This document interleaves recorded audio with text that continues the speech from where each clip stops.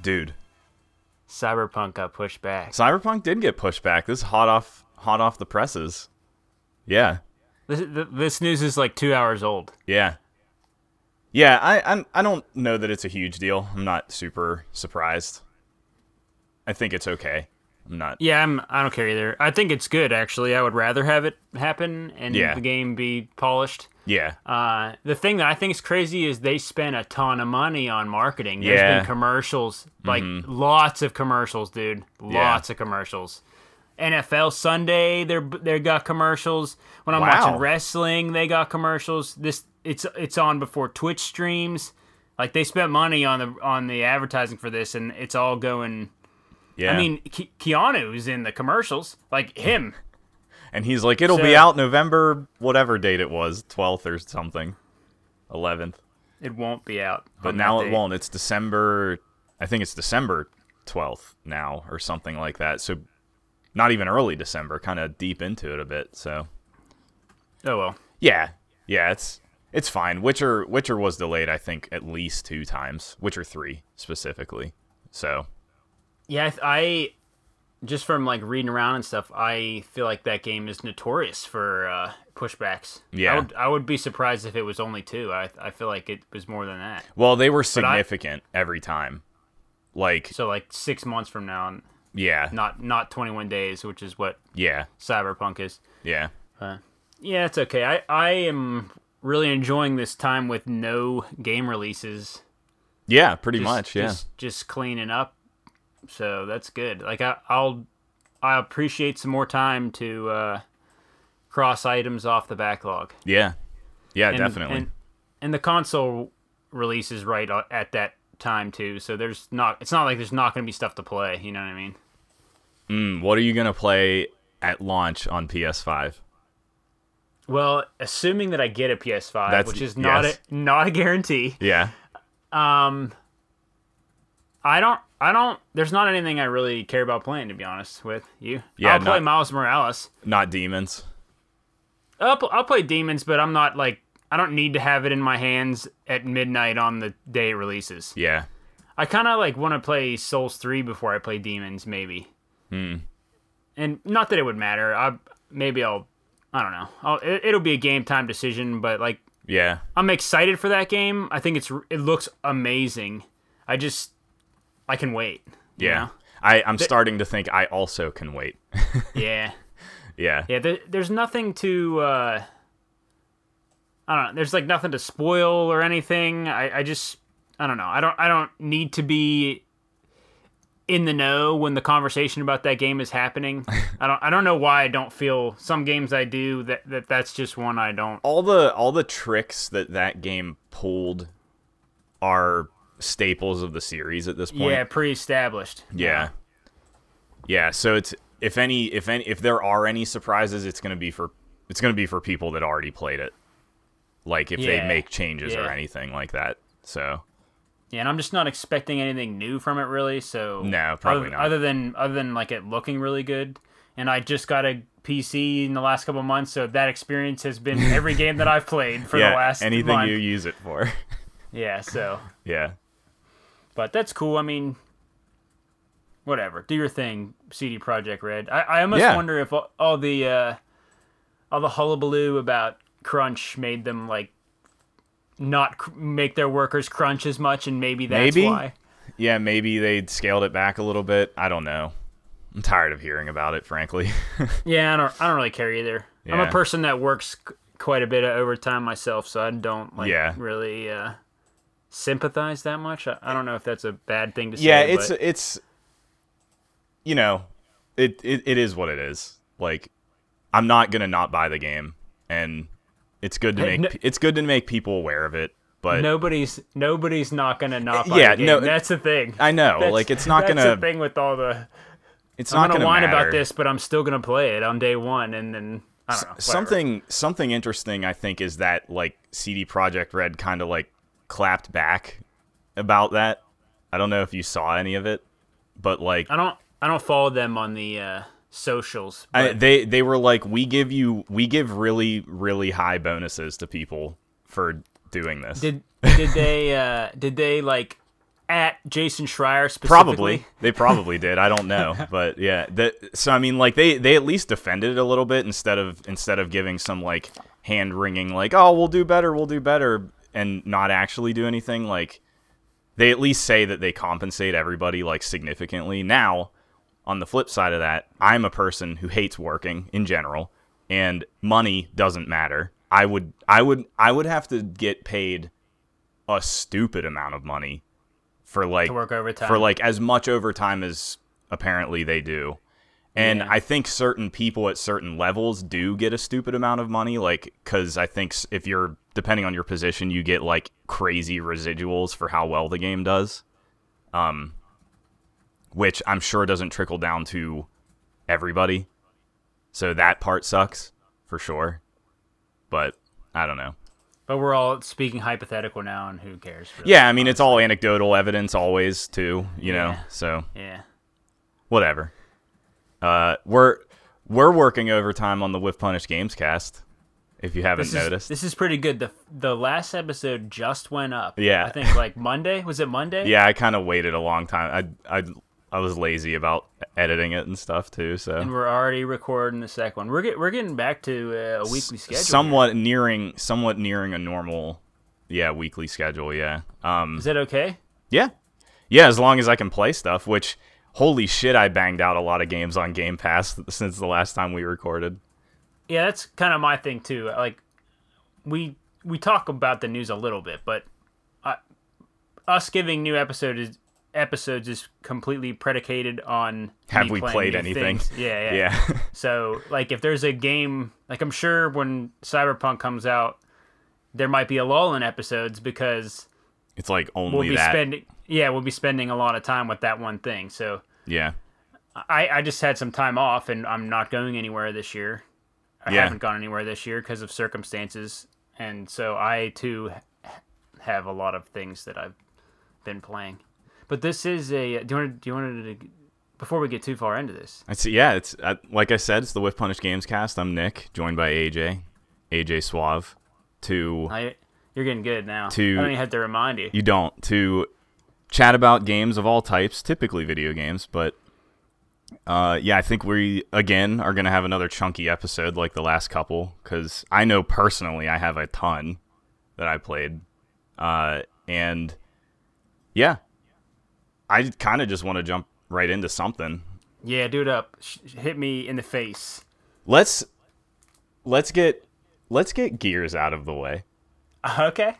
Because I think you're going to be the one that's going to have the most to say about it.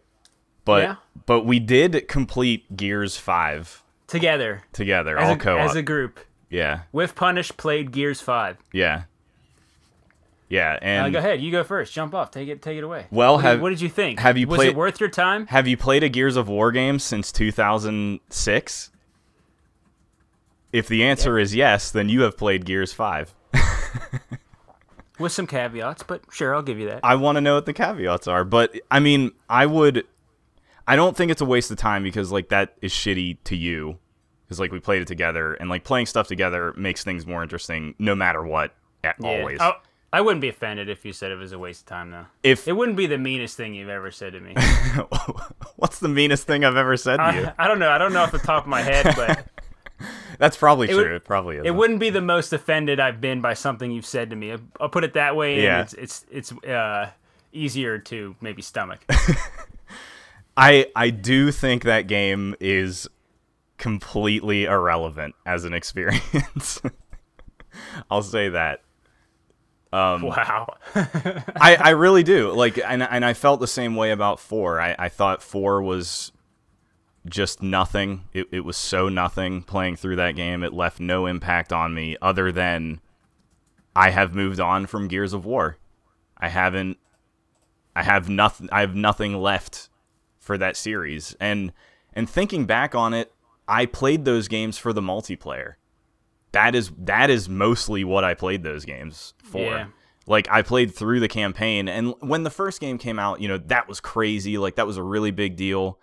I played through it a bunch of times. I played through it co-op multiple times with different people. Like, played the shit out of that game because it was a launch 360 game. There wasn't really too much to play at launch on 360, and And that kind of just got me on a track personally of like, okay, I really like this multiplayer. And then we played 2 a shit ton, and we played 3 a shit ton. But after that, I just didn't really need it anymore, I guess. Yeah, there's nothing wrong with that opinion. Yeah. I have a little bit closer relationship to it.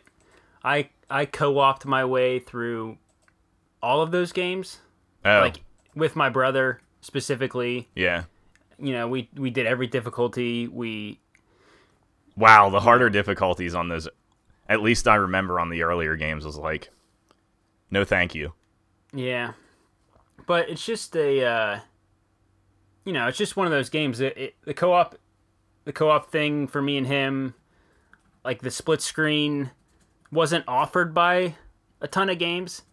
Yeah. So any game that had that, like I can give you a ton of B games that we would have played. Yeah. That I really think highly of that probably aren't that amazing games. Do you know what I mean? Yeah. But just because we were able to share that experience and like really, one PlayStation with brothers or whatever, Xbox, whatever we're playing on. Yeah. Like taking turns and sharing in one player games is like harder to do because, right. We both want to play, whatever.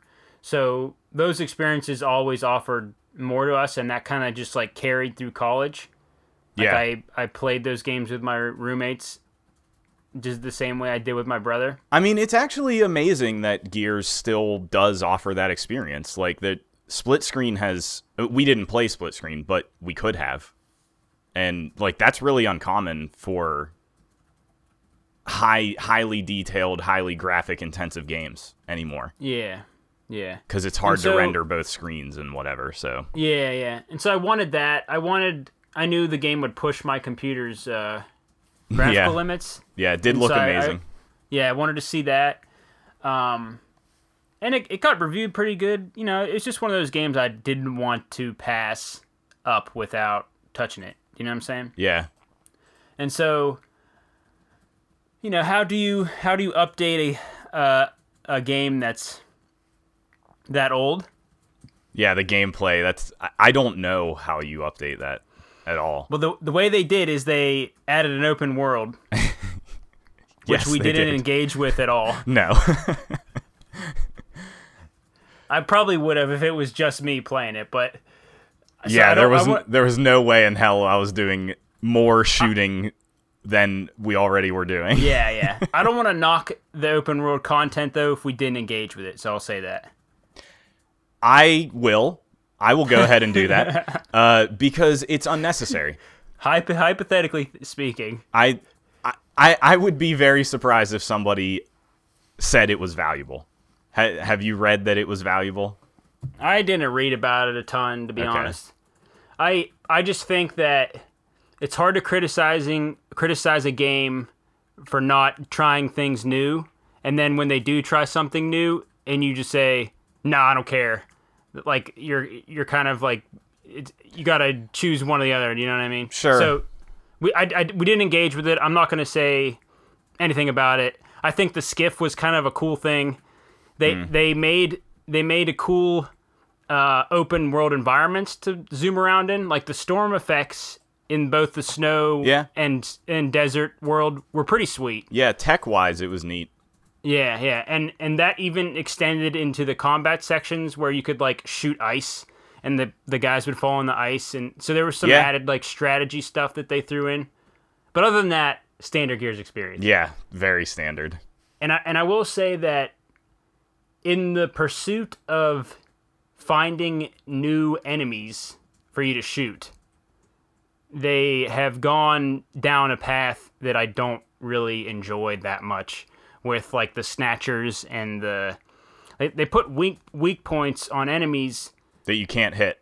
And it's like this enemy takes my whole clip. Like I have 600 bullets. It takes 600 bullets to kill this enemy. Ammo was a straight up problem the whole time on like normal difficulty.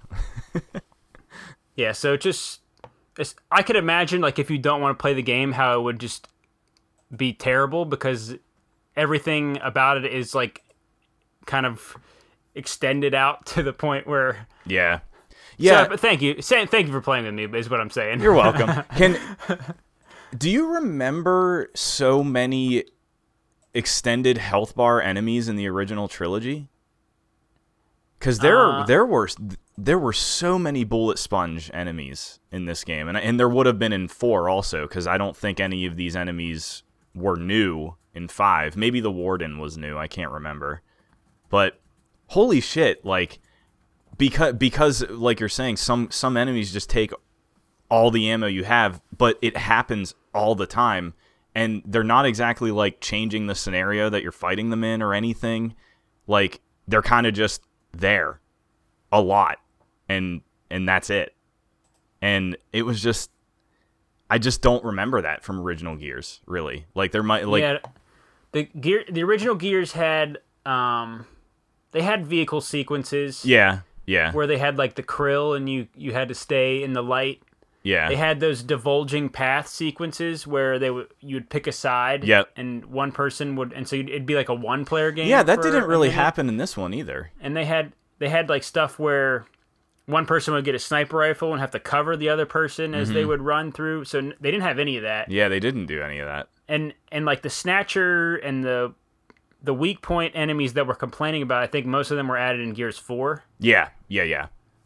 Definitely. And Gears 4 also had robots, which were bullet spongy as well.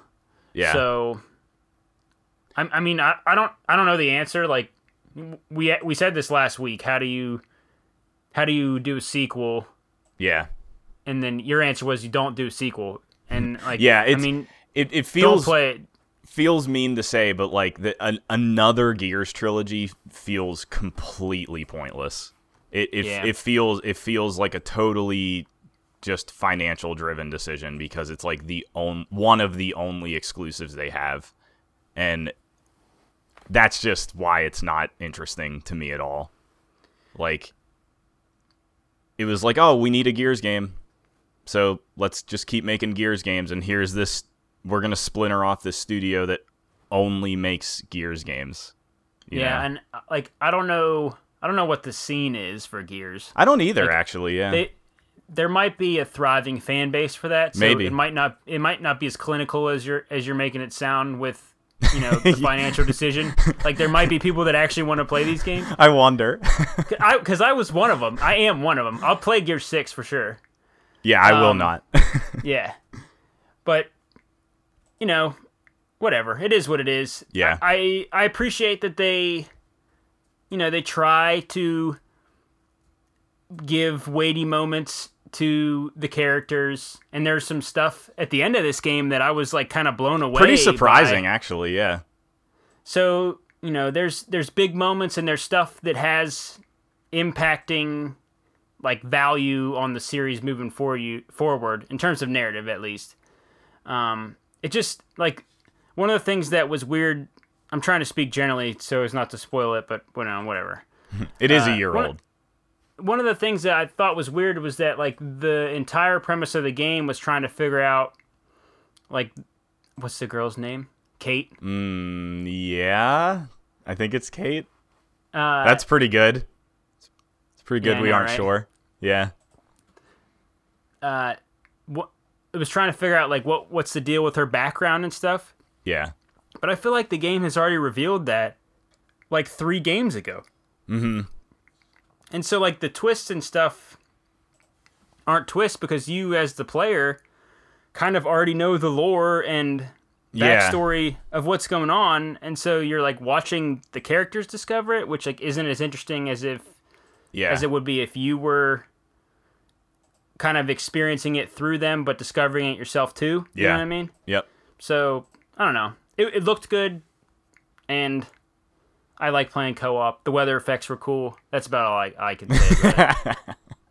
Oh, wait, no. The best thing was the Swarmac. The Swarmac. Swarmac. Gears 5 exists purely because they introduced the Brumac Swarm, a.k.a. the Swarmac. That might have been in the 4th one. Oh, really? I don't remember it being in the 4th. Well, the Swarm was from the 4th I know, but I don't remember anybody saying Swarmac, but I could have. I mean, I couldn't tell you a thing that happened in 4 other than the swarm was a thing and everything was orange. That's and the mechs. You like the mechs? Oh yeah, at the very end of Gears 4, getting in a mech was awesome. That was a really cool thing. We did not get in mechs in 5. We did get a weird skiff that didn't make any sense. No, it doesn't make any sense as a vehicle at all.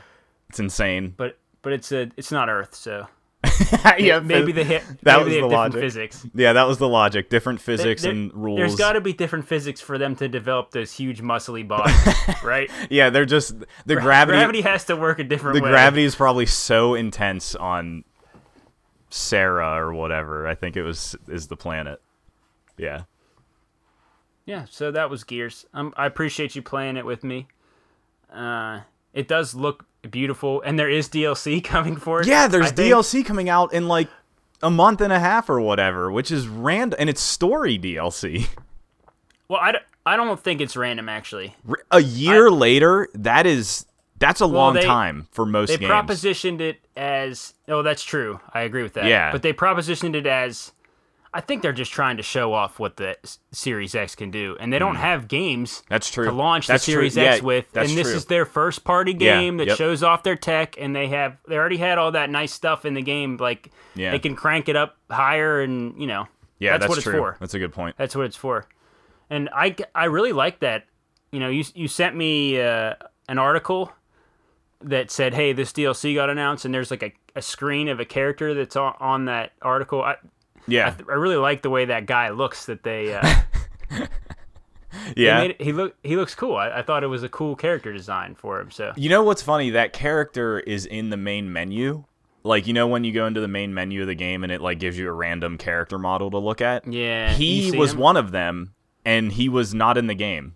There's like 40 characters on the multiplayer thing that you can choose from, and there's like a horde mode, hive mode thing where you escape the hives. I forgot. There's like this whole... I forgot they added that whole new mode, yeah. Yeah. There's like this whole game as a service like thing that's attached to that I have no idea what that is. So I'm sure it could be part of that or something. I'm not sure. But I like the art style of that game. I know you're not big on it, but... Not really, no. I again, like going back to the original, like it was pretty cool and different when it first came out, and I was into the aesthetic, I think, but then that like super buff, beefy, whatever characters thing kind of became pretty common as during the 360 PS3 generation. So like now it's kind of just, I think it looks generic at this point. So I don't know. Yeah, it just reminds me of like Predator and I do like and action hero movies. I do like that comparison. Yeah, it's just, and that's what I mean, they're soldiers, cogs. Yeah. Whatever. That's cool. I'm cool with it. But well, no. Okay, so speaking of Commando, I want the Gears game in the universe of Gears where it's the premise of Commando, where it's really just somebody like Arnold Schwarzenegger raising hell in modern day America instead of killing fighting locusts killing and Swarm. Stuff. Yeah, and then at the very end there can be like a super long marathon of him just murdering everybody. That's the Gears game I want to play. They did miss the boat by not sending us to space in the final. We did two acts. Whole game. Two acts of that game are the exact same things. You do the really exact same thing in 2 acts out of 4. Oh man. So Gears. It's on Game Pass. Which is nice. It's worth playing on Game Pass just to see how it looks. You don't have to spend any money on it. Just boot it up. Look at it. Saw it. Shut it off, then you're good. That's true. I mean? Yeah. The opening part I think is pretty sweet. I'll still hold it like you get to launch a rocket. You get to fight basically every enemy that's in the game. It does hit almost everything that you do for the rest of the game. Yeah. Yep. Yeah. So there you go. You know what you're in for. Yeah. If you enjoy that, keep playing. If you don't, you didn't miss out. Yeah. What have you been doing on your vacation?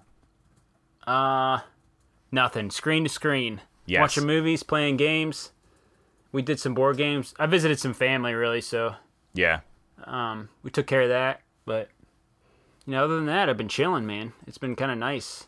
I go back to work tomorrow for the first time. Nice. And it sucks. It's depressing. That is depressing. It's like, it's fall, and, like, it's dreary outside, and it's just, like, so nice to sit on my couch all day.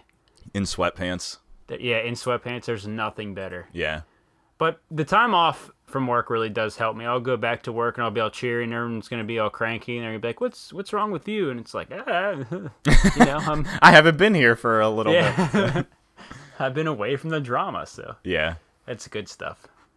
But I've been playing games. Lots of games. I'll start off with one that we both played. We'll keep this sure. This back and forth going.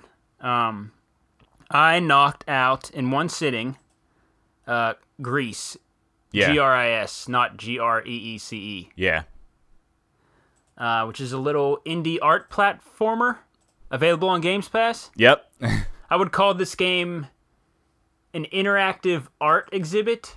Yeah. And the interactive part resembles a video game, a platformer video game. That's how I would describe the game. Yeah. So, what did you think about it? The art was amazing, and I really liked. I believe that word is gray in another language. I don't know which language, but let's go with French. It might be French, but just the aesthetic of it looks French to me for some reason. Yeah, I'm not sure what the developer. I'm not sure where they're from either, but yeah. So like, I think that's the small team, small developer. Yeah, I appreciate that. Yeah, the credits only took like 45 seconds. I'm a guy who always watches the credits because I like to hear the end song in a game. It's like the final statement that a game can make is that final song. So I always watch the credits. I'm crazy a little bit, I know. Yeah, nobody has time for that. Nobody. I do. Someone worked hard on that credit sequence. I'm gonna watch. I don't know. Right? Sure. Hey, any video game people listening to us, that if you make video games, your hard work and toil does get noticed. Do you read every name? Says. Oh, yeah. Do you? Oh, yeah. Yeah? And I'll think to myself, that's a weird name. Oh, I wonder if they're related. Oh, that guy's French. No, I mostly just concentrate on the music. And I like when the credit sequences do, like, artsy things, and so they're, like, doing splash screens and stuff. That's kind of fun. Yeah, so, like, certain ones can do it well. Like, I think Red Dead Redemption 2 had a good credit sequence. Mm-hmm. Yeah. So, but... that one was really good. That's a good call. Yeah, yeah. I got chills actually with you just saying. It's a great game. It's a great game, and the credits are important because of the song and reliving all of the things that happened. Yeah, it's really good. But, Grease or Gree. The S might be silent. Yeah, let's call that. It's called Gree. I think it's Gree. I like the premise of it starts out black and white, and over the course of the game, you're just adding color back to the world. And that's like a really good, super basic thing for what it is. And it goes with the art style really well because it's watercolor. Yeah. It's like a watercolor painting, so when the color splashes into the world, it literally like bleeds into the like if you were painting watercolor on a piece of paper that...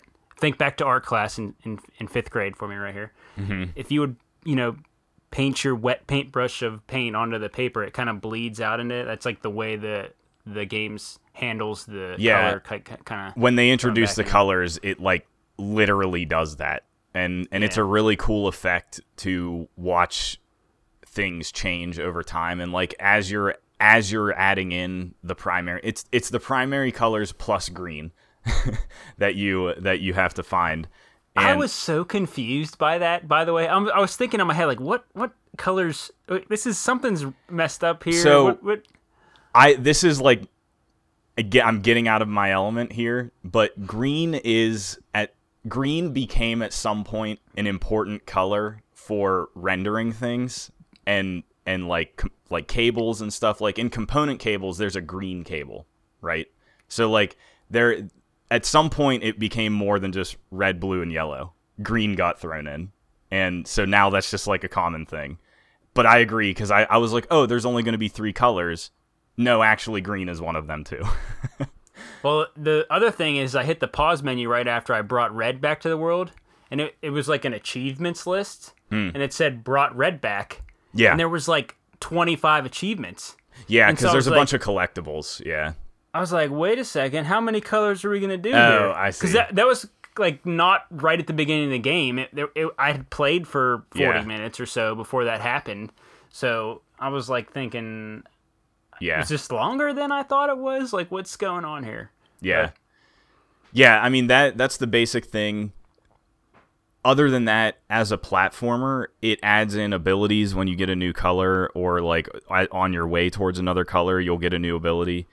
And that is where I think the game made a huge mistake with that stuff. Like I don't think it needed any of the puzzle stuff at all. I think what it did was, it is an art game. It looks very nice, and it really could have been a push your stick to the right and jump a couple times, and I would have liked that more.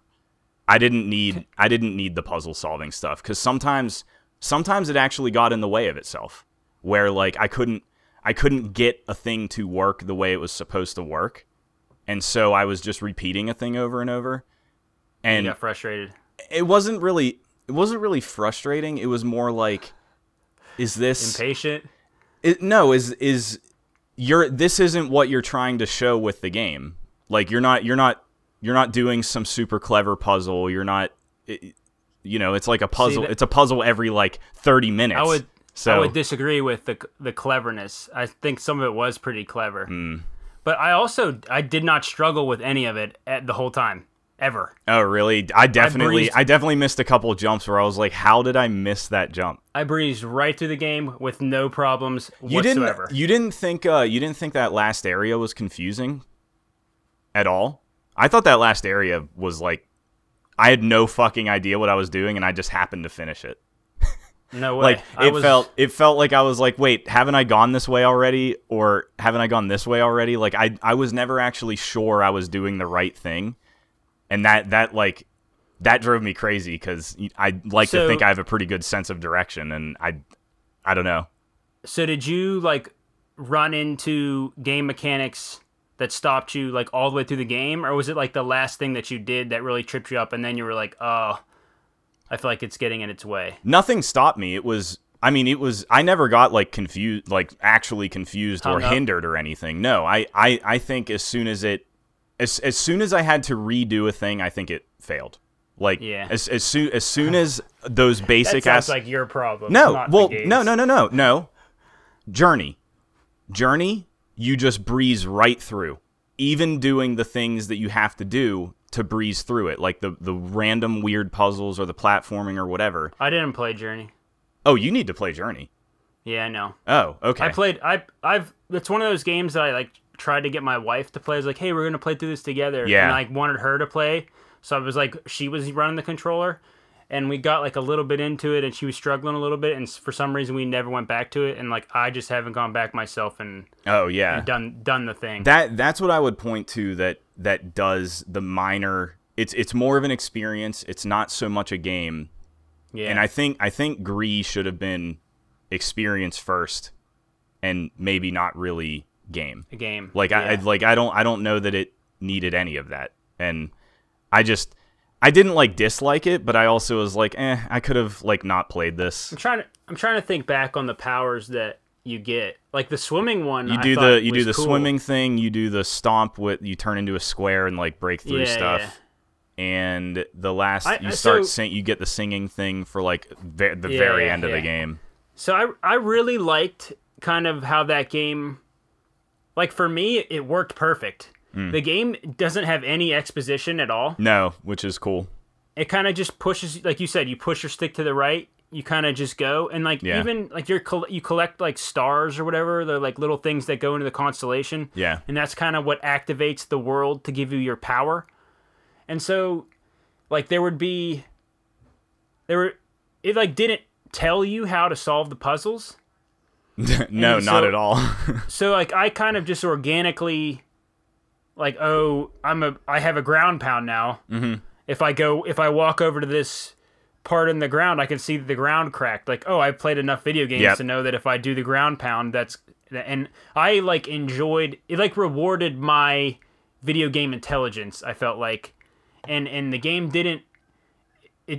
So this is probably a thing, like we said when we were talking about Carry On, where people can get hung up because it doesn't really point you in directions. Yeah. But I appreciated that it didn't hold my hand, and that the puzzles, like, they built on each other and they made sense, and they even like combined the abilities combined a little bit to the point where you were like using, your swimming power, you swim out of the water and then you do an air jump, or whatever the abilities that you were getting.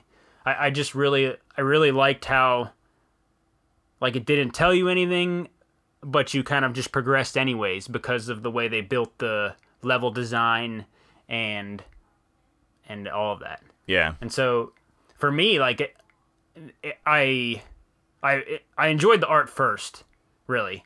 Yeah. And I want to mention the soundtrack too, because it was an awesome ambient electronic soundtrack that would build in like just the right moments, and it kind of made the like level transitions and like big moments where a boss would come or whatever, like it made those moments feel bigger, and it gave the whole experience like a nice like emotional feel, kind of. Is how I would perceive it. But I love that game, dude. I maybe it's like that type of experience because I had a lot of similar feelings when I played Ori this year, and that game I think feels better as a platformer. Yeah. But oh yeah.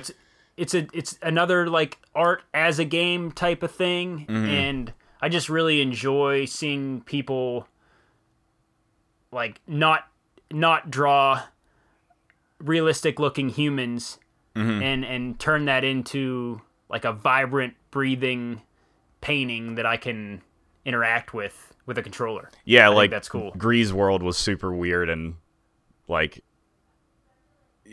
abstract, which was cool. The thing I didn't mention that drove my impatience crazy is your movement, your base movement speed is it's too slow.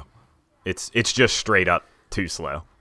And like I don't know that you could take in everything that happens in that game at a little bit faster speed. It was just there were times where I was running and I was just like, okay, I'm waiting for you to get to the other side of the screen because like. But you weren't looking at all the stuff. But I was looking at it. I saw it. I took it all in. I had so much time to take it all in that I still was waiting for her to get to the other side of the screen.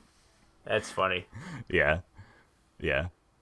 Not a thought that I had, but I did talk to you after you played it, so I knew that you you had felt that way, but I didn't really have that issue. Yeah.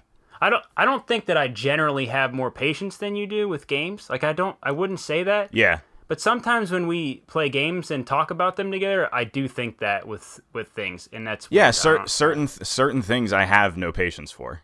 And none. Yeah, like certain that. Yeah, as soon as something rubs me the wrong way, it's all downhill from there. So don't piss him off. Yeah.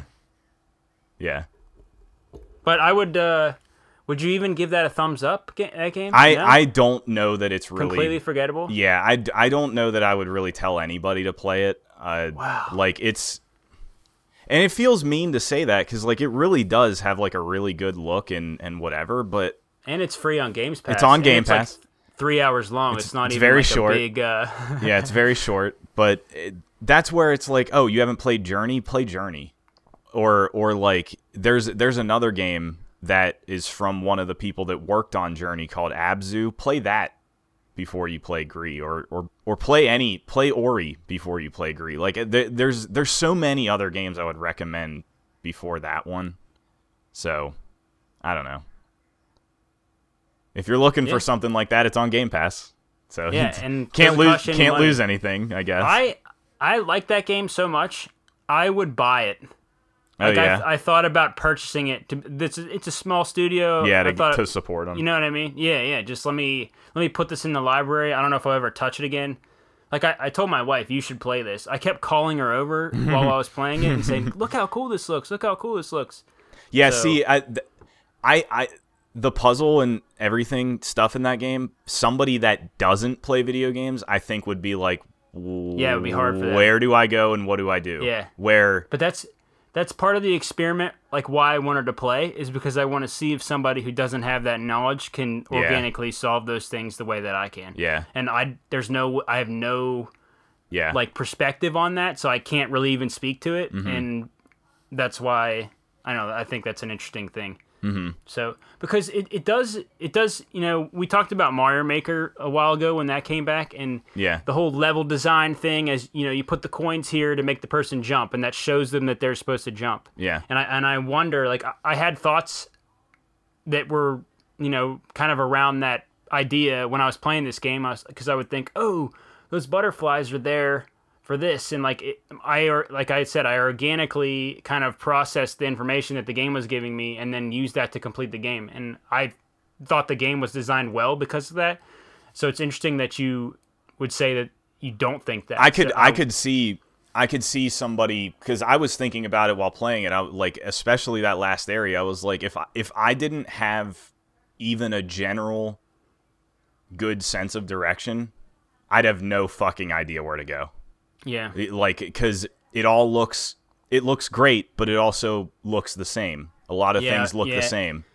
It's like it drops you into like an open area, and it wants you. Well, it really all you have to do is go all the way to the right and all the way to the left. It's kind of all you have to do, really. Potentially, yeah. I mean, at any point in the game, go all the way right. If there's a wall, that's not the way to go. To go all the way left, and like so naturally, me being a person who like looks around in a game. Like I will walk, even if I know it's not the right way, I will walk that way to see if they put any art and direction and stuff over there. Yeah, totally. And so just from me walking back and forth, I kind of will find my way through things.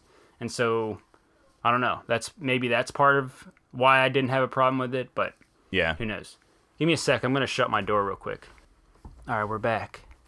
That's where you insert the commercial. If we had commercials. What would we be sponsored by if we were sponsored? What's the first sponsorship we should go after? This is a good question for the listeners. If you have a suggestion, please write in. We'll take your suggestions. You can go ahead and pitch our email and whiffpunishgame@gmail.com. I don't know, actually. I don't know what. I can't even come up with anything. How about like ramen noodles or something? Alcohol and ramen noodles. I had ramen noodles today. Because I eat like I'm a fucking 20-year-old. It's got to be pizza or cheese. Like one of the two things. Definitely sponsored by cheese. Just cheese. We're sponsored by Big Cheese. Just any cheese corporation. Yeah, it's good. Cheese. Sponsored by cheese. Yeah, cheese is life. I have a couple things I could talk about off of that. Off of cheese is life? Yeah, off of cheese is life. Yes, I do. So another Game Pass. All of the ones that I'm going to talk about are like the final wrap up of my last month of Game Pass. Yeah. Spiritfarer actually came out this year, so this is somewhat of a relevant game. Yeah, it came out like pretty recently, didn't it? Last month. I actually think it was like way earlier this year, but I don't know. Okay, well, that shows how much I know about video games. I don't know why I have a show. Time is irrelevant. It doesn't matter, but it came out in 2020. Spiritfarer is on, I believe it's on everything? It might not be on PlayStation, I'm not sure, but it's for sure on Game Pass, so, and that's Xbox and PC Game Pass, but I want to say right off the bat, this would be a wonderful Switch game. So, if you have what makes a wonderful Switch game? Something that you can easily you can just dip in and out of. Yeah, like you don't have to really worry about anything. It's not stressful. There's no weird save points or anything. Travel with you. Yes. Yeah, doing it in a comfortable like prone position right in front of your face. Traveling on a plane or a train or in a car or something. I like to play games while running high knees in my living room. That's how I play games. A lot of people do play on treadmills. And And someday I sort of hope to be that person if I had room. I would like that. At your house? Not at the gym.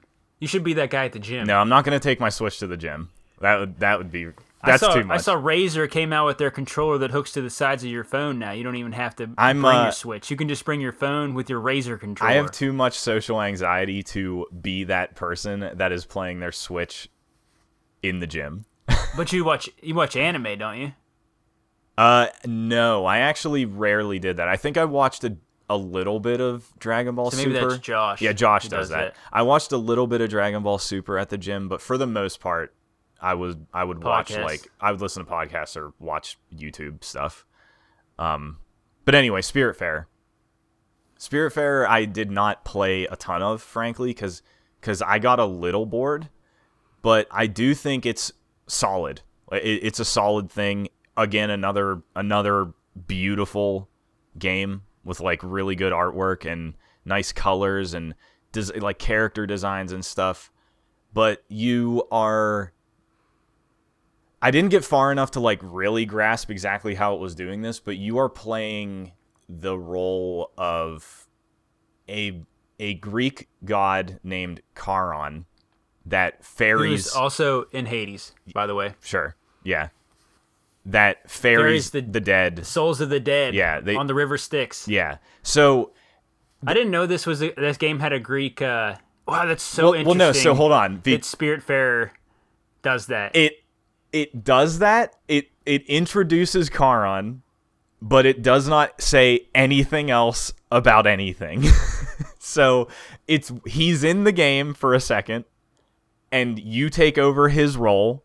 It never mentions the river Styx. Okay. So I was thinking that you played as Charon. No, you take Charon. You basically are just some random person that is dead or not dead. Yeah, I don't know. I get it. Yeah, you're taking over the role of the boatman. But you are the boat person. You are steering the boat of dead souls to. Do you collect items to sell to people as well? Because that's what he does in Hades. Yes, you do. So that must be part of Greek mythology. That must not. Must be why they used him. Yeah, I don't know. I mean, I would have considered myself somewhat familiar with Greek mythology, but I don't know much. Very sprawling. I don't know much about Charon. Yeah, and there's a lot. Yeah, so you take over his responsibility of ferrying people to the afterlife, but I didn't do any of that. I didn't get to that point, and I kept thinking like, when do you do that? Because like, it's a management game. Like your boat is huge.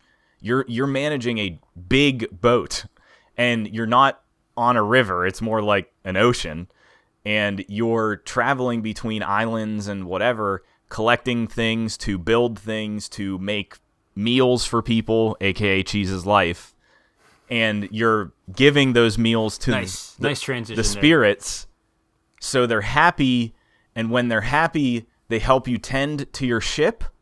So it's a whole lot of like tedium that isn't bad. It's like it's basic Just enough. The point of the game. Yeah, really, it's basic enough, and they have some like cool little mini games like during those tasks. It sounds like an Animal Crossing or this like is why I Stardew Valley type thing. Yeah, it's probably maybe more akin to Stardew Valley. I compared it to Animal Crossing, and I got like thrown under the bus by Josh and our friend of the show, Dustin, and I was like, I don't think I'm that far off base with that, but I don't know. Did Josh play that game? I can't remember. He didn't play Spiritfarer. He played Animal Crossing, but I think generally, in the most general terms, it is probably somewhat close to Animal Crossing. But I could be wrong. I played probably like 6 hours of Spiritfarer, and I was into...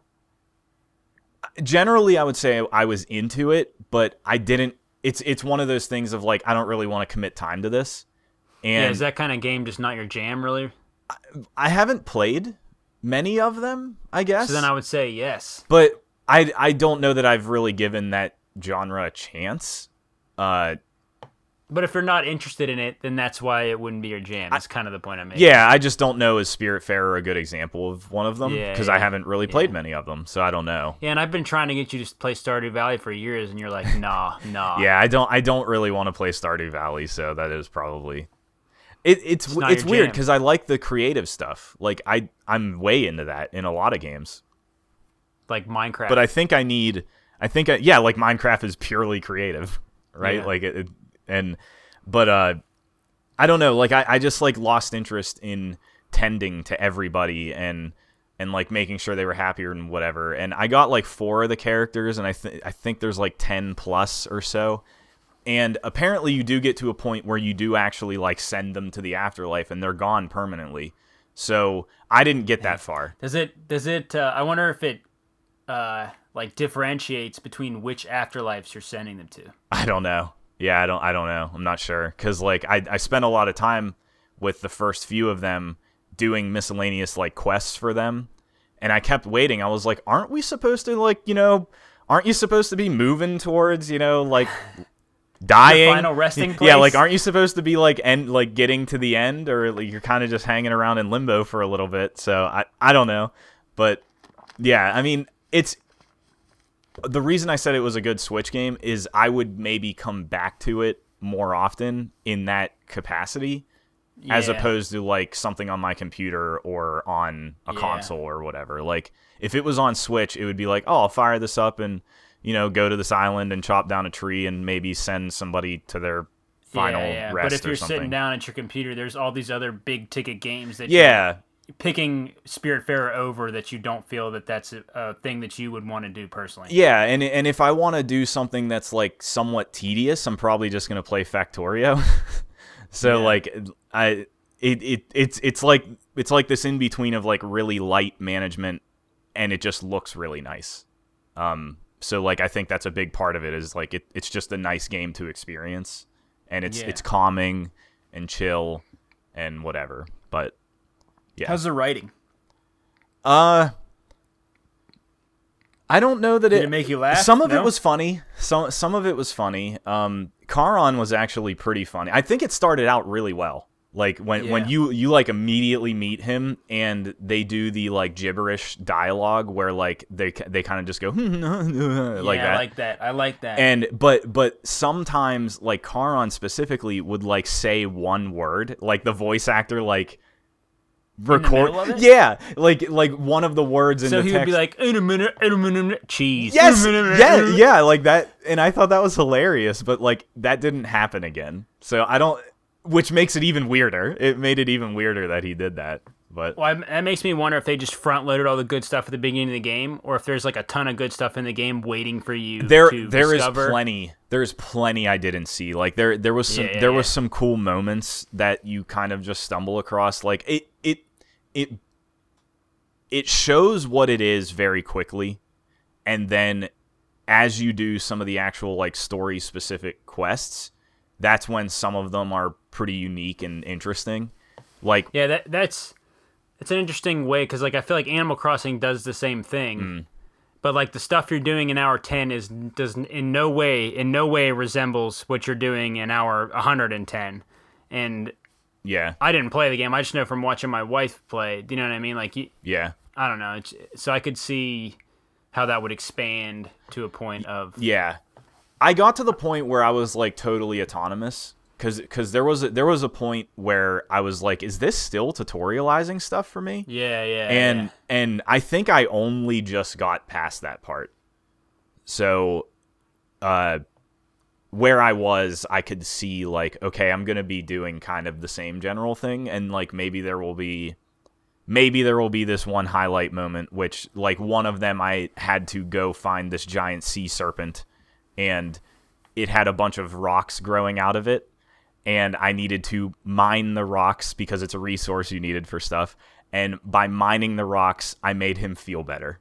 And that was like this one specific like moment in the game where it was like, oh, here's this new environment and like thing, and you got to do this thing on him, and like stuff like that. I'm sure happens over the course of it.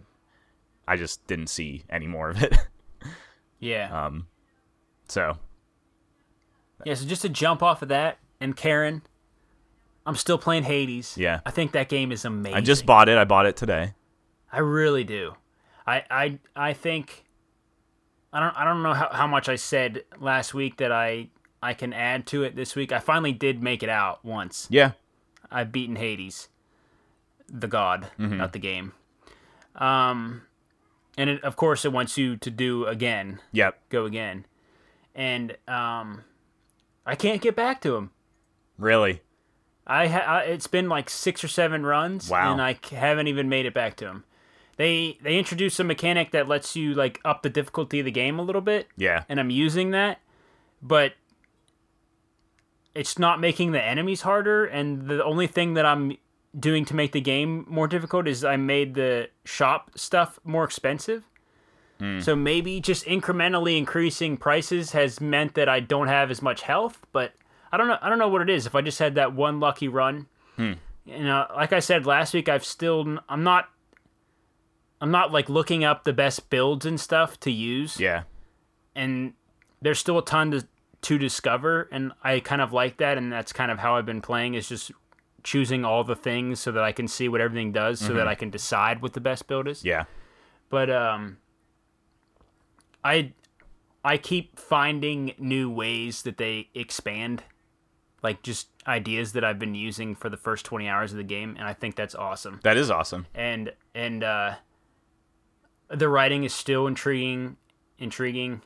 I'm into the relationship builder thing with all the different gods. Like I'm trying to up my relationship to see more of like what their individual stories are, and I'm earning currency because like you earn currency to also like build kind of. Okay. Like you can decorate the House of Hades in your room and stuff. Okay. And so that's kind of neat. Yeah. And so I'm doing that too, and I think that game just has like a lot to offer, and it's real sweet. Yeah, did we mention this? The dialogue, there is apparently an unreal amount of dialogue in that game. Yeah, and like one of the things I think is so interesting about it is like, so I played it and I made all these choices of who I was gonna, like every time you play, every chamber you clear, it gives you a choice between 2 or 3 really, like upgrades. Mm-hmm. And some of them, it might be a health upgrade. One might be just coins to spend. One might be an upgrade from a god. Mm-hmm. And like every time you get an upgrade from a god, they talk to you. So the game kind of organically like gives you, like different story. Do you know what I mean? Yeah. Like your experience with the game is not going to be what mine is. Mm-hmm. That's what I figured. I think that's super interesting. Yep. And the other thing, like, I've been trying to kind of gauge how well I'm doing. Okay. Like trying to figure out, am I doing something wrong? Am I taking too long? Is it meant to be this? And like when I search, like, and I'm trying to be careful about it because I'm not trying to look up the best like boons, like I said. But like I'm trying to search like how many attempts did it take for you to clear the first time? And like the other thing is this game was in open beta for so long. Yeah. Is that right? Open beta? It was in Epic's version of early access. Early access. Okay, yeah. Yeah. That like I think everyone that's played the game has had a different experience. I'm sure. Yeah. Because they've been adding to it and adding to it and adding to it, and so I have no idea like how I'm supposed to or what the like how do you know how consensus much is you've seen or what you've seen? Yeah. Yeah. Which is kind of, I don't know, it's just kind of a unique thing, I guess, because you normally when you play a game, like the reference, like you can go right on the internet and there's just all this information on what you need. And I mean, I guess that is there. Like I could look up what upgrade should I choose for the best build, but I don't know. I think that game's sweet. I can't wait for you guys to play because I do think you'll like it. Yeah, I'll probably dig into that pretty soon here. I was gonna try and play a little bit of it before we recorded, but I didn't have time. So yeah. Sorry I rushed you. No, it's okay. I got plenty of other things to talk about. But yeah, like the number that I saw get thrown out for writing in that amount game of dialogue was like 300,000 lines Like, that's not words. That's lines. And some of it is nothing. I want to be clear. Oh, I'm sure. Like, there's a lot of it that's just, oh, you're looking good today, Zagreus. But, like, dude, like, that's like multiple novels worth of writing. It kind of makes me think that just every game should do open access, early access. I don't know. I don't think it would work for every game, so I need to run that statement back a little bit. But yeah, certain things definitely benefit from it. Yeah, and this is one of those situations because they were just able to add and add and add and add and add and add and add and add and add until they have this product now that's robust as hell.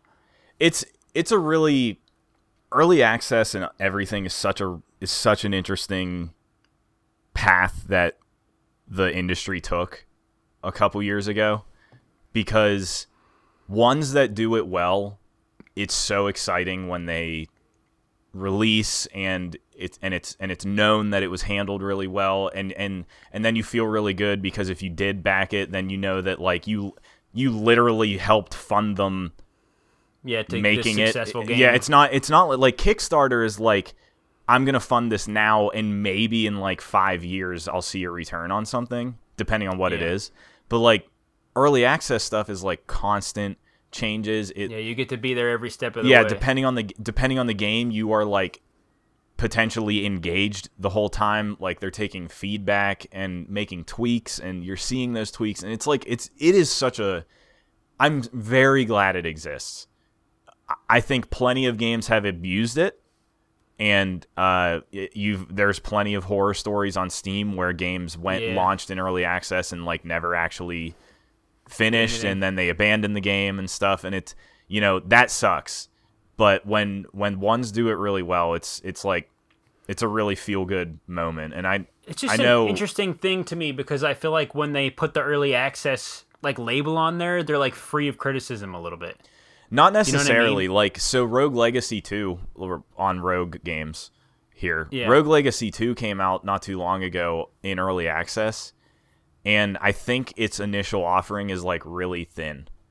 And I don't know that people are really excited about it from what I've heard. And that's where it is like maybe you should have waited a little bit. Like when do you make a decision to launch what you have as early access? Like what do they consider enough content to launch in early access? Some games, some games there's no launch hard line for that.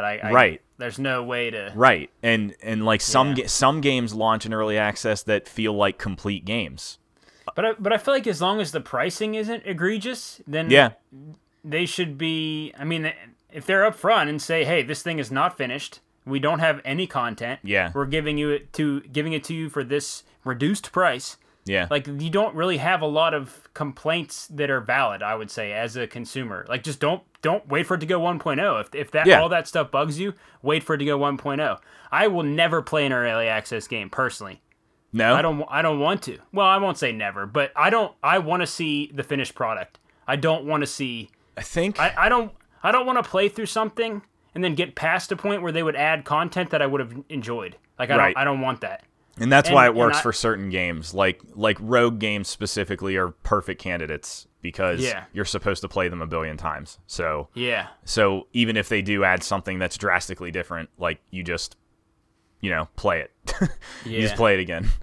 But like I had one really good early access experience, and that was Dirt Rally. Like Dirt Rally was the first one. That was hey, are people still interested in the Dirt sim franchise? Or like the old ones were the Colin McRae games, and Dirt and Codemasters had been making arcadey rally games for a few years, and it was like, oh, let's do this in early access. We have a good bit of content already, and let's test the waters. And it was really successful. Like it was really great. And like I got in on it was cheap when it was in early access. And as they added stuff over time, they ramped it up to a normal full price game. And like that was extra rewarding, where like I showed that I believed in it, and I benefited off of it basically because I just got a ton of stuff added for free to it over the course of development, and like that was a great experience. Yeah. I think go ahead. I don't want to cut you off. I don't have much other than that, other than like I don't know. I don't know what I was gonna say. It's just Sorry, I ruined it. No, sorry, okay. Listeners. It's my fault. Missing content. It's my fault. But the only reason I like bring this up is because I think it's interesting. Because I just played Marvel's Avengers. Yeah. And that game released. People played it for a month, and then complained that there's nothing else to play, right?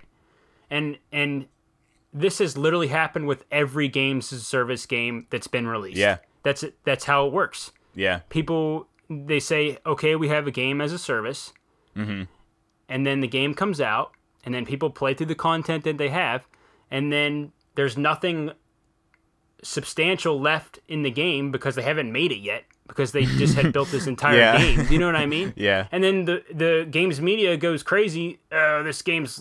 And sometimes, as in the case of Marvel, the player base starts to fall off. And that's not good for the game. Right. And so, like, I think... For one thing, I think we as a gaming culture, I'm speaking generally here, need to, like, pepper our expectations a little bit more with games as a service, because like there's no possible way for a game to launch with just like 3 years of content. There's not. Yeah. It's not how it works. Do you know what I mean? Yeah. And I would argue that the games need to get off the ground and make some money in order to like be that this is the argument for early access. That's what I'm saying. Yeah. And I think like Marvel's Avengers would have been good if they said, okay, here's the game, we have the story, we have some content after we're releasing $60, but it's early access. Just all they have to do is change the messaging. Maybe some people would buy. The problem is probably people wouldn't buy it as much. I think it's weird. Like this stuff gets weird at higher development costs. Yeah, right? Yeah. Like Avengers, crazy property, crazy license. Square Enix, huge publisher. Crystal Dynamics, long-running development studio. Yeah. So like with probably a ton of employees. And so it's one of those things where it's like they probably I wouldn't be surprised if multiple people over the course of that game's development were like, we should launch this now, and we should launch it now at a reduced price with what we have and message it this way. Going forward, that's what because this literally happens with every games as a service game. It does. And with every big company trying to make one now, like they need to be better about the messaging. Because frankly, I'm tired of hearing, oh, we don't have any more to play. Like, it's a game. It takes time for the stuff to get made, and then you check back in and play it. Like I don't know. I think with that game specifically, and you'll probably disagree, but like it was pretty clear it was going to be this from the moment it was announced, right? That it was going to be light on content. Yeah. Oh yeah, I think that about. I mean, I don't have every games as a service game in front of me to be able to. My point is that like it's not worth jumping into, is where I was going to go with that. Like, it's thin on... until that content is... Yeah. And that's why the player base falls away and whatever, because, like, I don't know, they're not doing it. They didn't have a good enough plan to, like... Keep people around, or, like, at least give a roadmap. Like, the thing that's been really cool with Destiny, like, Destiny did the same thing. Destiny launched poor. It was in a really poor state. And but they were, as far as I remember, pretty communicative about, okay, this is what's coming. We promise we have this stuff, this stuff, and then they just got better and better about that. at handling the messaging. Where but it became takes time to work out those. Yeah. That's my point. Is like if this is a service, the same thing happened with Street Fighter, and we've talked about it for 3 years, 4 years, however many years we've been playing Street Fighter, and everyone's like I said the other night. I keep seeing it on end of the year or end of the generation list. Like Street Fighter's a really good game now, and it's a game people crapped on for so many years because it didn't have enough stuff. Like it's just I don't know what the solution is other than for studios to be more communicative with like the gamers, but I also don't think that they always know because game development is a wonky thing. I don't think that they always know either because the problem is for. Hey, Anthem. Remember Anthem? Mm-hmm. Yes. Why would they spend more money developing that game when it tanked, right? And so, like, that promise of future content might not ever even be realized because all the players stopped playing it and nobody cares about it anymore. But I want to say that it's the developers' fault then. Oh, yeah. For not believing in their product. Yeah. And they need to stick it out and say, okay, we're developing this thing. It's going to be light at the beginning, and we have this roadmap, just like you said, with all this stuff coming, like Destiny did. Yeah. Because Destiny could have did the same thing. They could have freaked out as soon as the game came out, and abandoned it completely. And I wonder if Square is one of the companies that will show. Yeah, you kind of see what they're made of. Yeah, are they gonna stick it out? Or are they gonna? I wonder if they're gonna be like, we're wiping our hands of this one because I can't imagine. I cannot imagine that Marvel would have problems with people people play that stuff and buy that stuff and eat that stuff up. Yeah. Like I think if they stuck to whatever they have, whatever content, release program they have.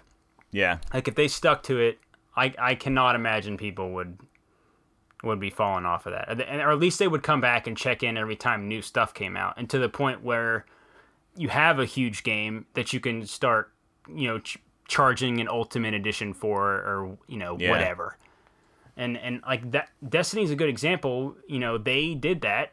And like look at that game now. Look at Final Fantasy 14. Yeah, I mean Square didn't give up on Final Fantasy 14. That's true. Games as a service take time. A service, like the servicey part of the game, they need to acquire like things for you to do. Do you know what I mean? Yeah. So whatever. That's my soapbox. Would you be really upset if Avengers died? If that went nowhere? I would be bummed. Yeah. I wouldn't be upset. I think the premise of like a game where I can play as new Avengers every couple months is exciting. Yeah. And a sandbox of like, just like Destiny does where they release a new event and they put a new boss in, like Avengers has a list of villains and locations, and it's endless that they could do. And I think a studio that doesn't capitalize on that would be ridiculous. It's like what? It's funny because it's not like this hasn't been tried before. There was a Marvel MMO that got shut down because it just wasn't doing well. And that was a game I literally never knew existed until it was being shut down. So who knows? By the same logic, like you would think like that would be a huge thing. And I think that was on consoles. So it wasn't like just a PC thing. I do think like the AAA, the type of game that Marvel's Avengers from Square Enix is a little more just accessible than a full-on MMO. Yeah, probably. I think there's because I don't know. I mean, the MMO scene, I would say, is a little bit different than the casual. Not casual, but yeah, I think that game was just a beat 'em up. It's just when I hear Marvel's Avengers or the MMO. The MMO. One? Oh, really? I think it. When I hear think MMO, so. I think like World of Warcraft character. I mean, I guess Marvel's it doesn't. Avengers is doing all that stuff. Yeah, it doesn't. That doesn't mean that ananymore. It's not indicative of a play style. It's just it's a games as a service essentially is what it is. But yeah, I played a lot of beat 'em up games. A lot of beat 'em up games, dude. I think Marvel's Avengers beat 'em up is pretty good. Pretty, like, if you like beat 'em up games, there's enough meat there. Like if you don't like the genre, then don't play the game, because fans of the genre should play Marvel's Avengers. Well, I do think, I mean, especially like when you start grinding with it, like that, there's just a lot. There's a lot to, and like I just started Yakuza 0. Yeah. And like that is a beat 'em up game in which I heard no one complain about the combat, but it's not.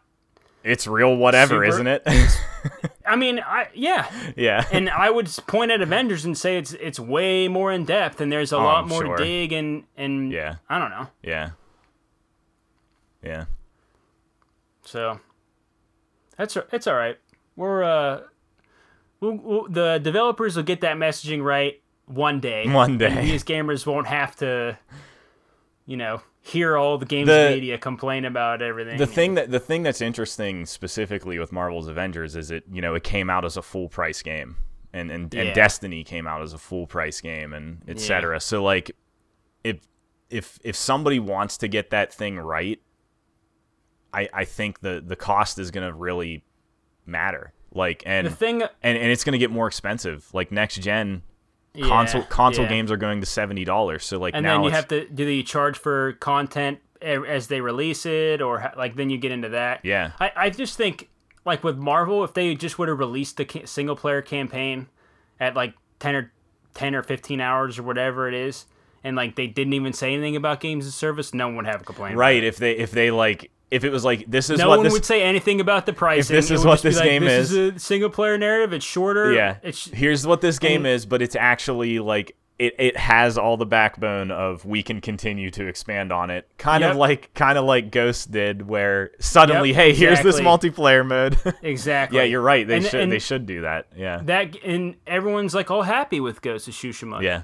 And I've seen a lot of people online like playing their survivor mode. They're grinding characters and all kind of stuff, and I just it's funny. It's probably like in marketing meetings, they're like, we have to let people know that this is not something that we're gonna abandon, or it's only a 10-hour thing or whatever. I think there's a fear of people not wanting to buy, in quote, short experiences like that. I mean, you see it in comments on everything. People are always like, "This isn't worth my money," or what, because it's only this long for this price. Like, a lot of people do think that way.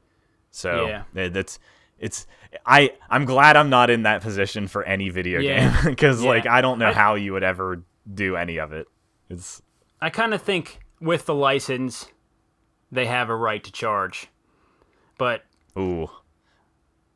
speaking of, because of the licensing thing, like, I don't know. I mean, I guess, but like how we talked about last episode, like where licenses can become a problem. Well, the license costs money. That's why I say that. Yeah. So, I mean, if you pay for something, if you pay for the rights, everything costs money, really, is what it comes down to. Yeah. If you pay for the rights to use that, then it has to be, you have to get it back, or else you can't make the thing. Do you know what I'm saying? Yeah. Like it's kind of what makes the world go round. That's how we're able to get this thing into our hands. So yeah, I don't know. Hades is a good game, I guess. Yeah, it's an excellent game and excellent use of early access. Every developer should look at that and think hard on whether they should do that with their game or not. Yeah. Because I really think that game's use of early access and the messaging that they used in promoting that game has helped that game achieve. It's going to be on a lot of people's end of the year lists, and because of how good Supergiant, the people that made it, the studio that made it, because of how well they did all of that, like they're reaping the benefits. Mm-hmm. As far as I know, that was a very good early access experience for everybody that stuck around for it. That's the point that I'm trying to make. Yeah, is all. Yep. So. But I got more games. I know you do. What else? What else you been playing on? What else did you put 4 or 5 hours into and then say, okay, I probably don't need to play this? How about what else did you put 4 or 5 hours into and then say, yeah, I think I'll come back to this? Well, so go there first. Okay, so one of those is Star Renegades, which really? Yeah, so Star Renegades is again a roguelite. There's so many of them. We can't get away from them. But it's on Game Pass and it's on PC, and I think you literally can't get away from a roguelite. The experience is meant to be played forever. Yeah. Like the Sandlot movies. I got it right there. Wow, that's good. I've seen the Sandlot a million times. Who hasn't seen the Sandlot? That's true. Star Renegades is a roguelite. It's a turn-based battle game and a traditional turn-based game. It's not on a grid or anything. It's not like XCOM. It's a straight-up traditional turn-based game. The only thing is it has a front and back row, which is also pretty traditional at this point. That goes all the way back to like Final Fantasy 2 or something. Dragon Quest. Yeah. Star Renegades I don't have a ton to say about because I was getting my ass kicked. Didn't play enough with it? Well, I did probably like 4 runs, and the way that it works is it's very similar to Into the Breach as a premise, where the world is suddenly being destroyed by some robots from outer space, and they successfully win, and some scientist figures out how to send people back in time and create different timelines and different dimensions and stuff. And that's the premise of why it's a rogue game, because as soon as you die, it just means that timeline failed. And so that's the basic premise of robots taking over some planet. I don't think it's Earth. And the combat... Is it Sarah? It's not Sarah. I don't even... Are the characters big and beefy, muscly guys? No, they're actually very small and spindly, but the one character, like the main character in quotes, is a woman wearing like a mech suit, like a power armor, and she like has this giant sword, and like the art style is actually pretty cool, and it's animated really cool, and it's like high res pixel art, so like it's detailed, but it's still chunky, and you can see the pixels and stuff, and I think it has a really nice look. I think that's a really cool looking game. A lot of the animations are really cool looking. That high res bit graphic look, and they're like placed into like 3D environments, which is really cool, because like some of the stages will look really awesome that you're like fighting on, because they're more detailed and they have like depth and stuff, and so like it's a really nice looking game. I think on the flip side of that, the UI is like, I have no fucking idea what I'm looking at, because there is a lot of information. There is so much information in that game. And the turn-based stuff is really cool, because it is like the one saving grace of turn-based battles that like I still get interested in, and it's the ones that have a timeline within the battle. So like where you can manipulate like you can strategize a little bit. You can push somebody back and then you can attack before they attack, or like you can totally interrupt them and then they don't get to attack. Like that's the best form of traditional turn-based games. So like that part is what's fun about that game. And trying to like figure out, okay, I'm going to do this and then they're going to do this and this and this. And again, it's like Into the Breach, because in Into the Breach, you plan out all of your moves, and then you decide, like, okay, we're going to go. Is it similar to Into the Breach, where you're just selecting fights, or does it have you actually, like, walk? Are you, like, in a 3D environment moving around? You select fights, basically, because, again, like Into the Breach, you're dropped into... Your run is based on... I think you go through 3 planets and then like the mothership of the invading robot alien things. And when you're on a planet, you're thrown into a map on the planet where you get to choose where you go, like Into the Breach. And you have an idea of what you're going to get for going there, and you have an idea of what the enemies are, et cetera, so like you can make an informed decision on what to do and what path to take. And you're basically just working against like a countdown timer until like the big boss appears of that that portion of the run. That is what I couldn't get past. I could not get past that big boss. I have no idea what I could do better to get past the boss. I was seriously demoralized by this game. Like, I don't know how to do it. I don't know what I could have done differently or what. And the thing with it being a roguelite is in between runs, you are getting permanent changes to your subsequent runs. So, like, you're unlocking other characters with different abilities. You're unlocking different weapons that you can start with. You're unlocking different weapons and items that can appear in your run that are better, etc., etc. So, I think you probably have to bang your head against it a little bit before you start to see progress. And that's the part where I kind of lost interest. Like, certain games do that well. Yeah, I feel like that's usually what you like in a game. Certain games do that well. Like, I think, you know, I love Spelunky. We've talked about Spelunky a lot already. Like, Spelunky is not a huge time investment to learn things. Yeah. Star Renegades, the runs... Yeah, run is going to be extended amount of time. I mean, even that first planet's probably half an hour. If you know, depending on how quick you parse all the information and make decisions and stuff. But, like, that's one part of a run. So that is potentially a big investment. And if you lose, you know, then you're going back and you're doing chunky runs as opposed to like little bite-sized ones. Wouldn't you say that about Into the Breach though too? No, Into the Breach is really quick. You're I mean a good run's over an hour and a half. No way.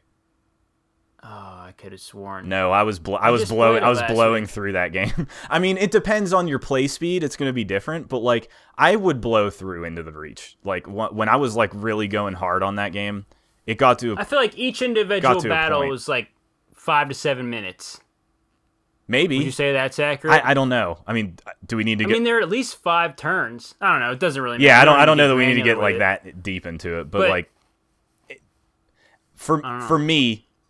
Personal preference, like the return of what I did in like 4 runs, I was like, okay. You don't feel like you have a good grasp enough to keep going? Well, I feel like I'm going to have to do this a bunch before I'm even close to being able to do this boss. And like it's not that interesting. Like the combat's actually really deep and crazy. And I wanted to learn more of it. And I still might. Like this, I have this on my wish list on Steam.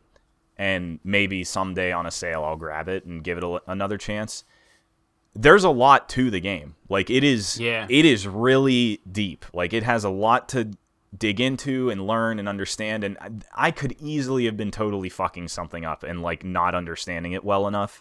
Well, you did say that you have no idea how to read the information on the screen. No, I mean I do. Get better. I know how to read it, but it's a lot. It's overwhelming. Like, do you think you could get better at parsing that and using that? Maybe. Like, do you think you could improve there? Maybe, because like the thing that really kind of bothered me is in turn-based games that let you manipulate the timeline of attacking. Mm-hmm. This one doesn't let you go too far with that. Where like if you are able to interrupt an enemy, you interrupt them that turn, but next turn, you literally can't. It doesn't let you. And past games kind of let you break that a bit. Like, if you can do it, you can do it every time. And the way that Star Renegades does it is once you break an enemy, they are absolutely attacking next turn no matter what. And like that's the part that was like really... You have to think like... You have to kill them if you're going to interrupt them almost. And you can't do that with big bosses. Like, you know, so like you might delay a boss one turn, but like next turn it's going to completely like fucking wreck you. And you can't really do much about it. You can't heal mid-fight unless a character lets you heal, which I didn't have a character that lets you heal. So that goes back to grinding a bit to maybe there's a character that lets you heal. So like that was really hard. Like, It was really punishing. Like it was like extremely punishing. So I don't know. You know, I Do you think more than isn't Darkest Dungeon? Isn't that like a run-based experience? So this game is also very similar to Darkest Dungeon. Darkest Dungeon is even more punishing. It's incredibly punishing. But the way that Darkest Dungeon works is you are kind of like doing a campaign that I would say that game is more akin to learning and applying your knowledge into attempts on things, as opposed to it has roguelite elements where you're getting permanent upgrades between runs, but like you're kind of making progress through that game every time you play it. Yeah. Like and you're building up to an assault on the Darkest Dungeon. So like you have all these different options to do things, and it's on like a longer scale and bigger scale of a timeline where like you do feel like you're actually progressing every time you do something, basically. And I didn't get enough of that in my little very short period of time with Star Renegades, so like I could have, you know, I might have been on the cusp of it or something, and I just didn't get there. But it just felt really brutal. Darkest Dungeon is really brutal though too. Like it's super interesting. brutal. Like I'm just going back to Into the Breach.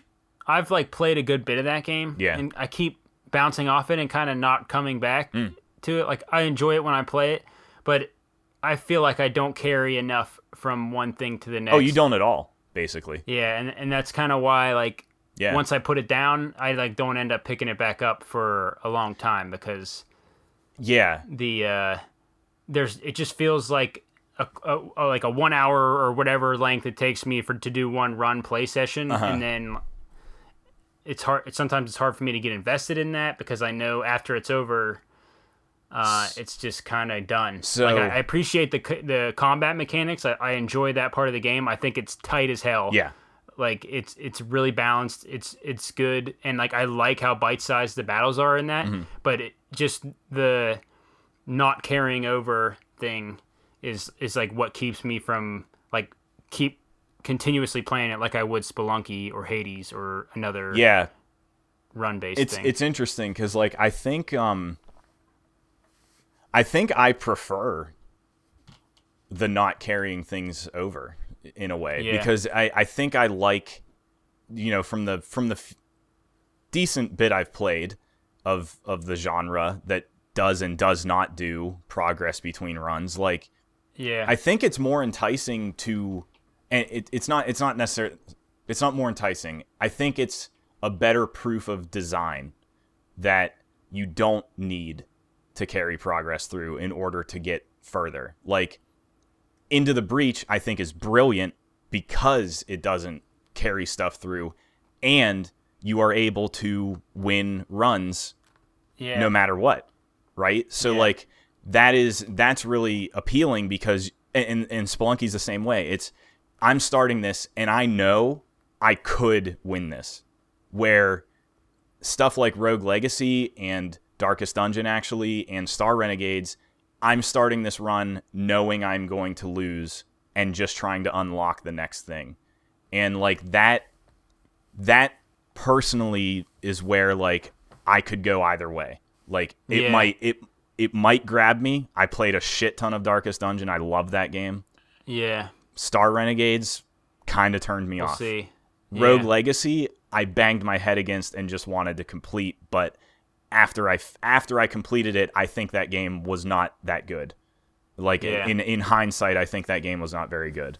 So I need that sense of progression to keep me from like flipping the hell out of the game when I lose it on a good run. Yeah. Seriously. Yeah. It like with Spelunky, I just laugh when I die. Yeah.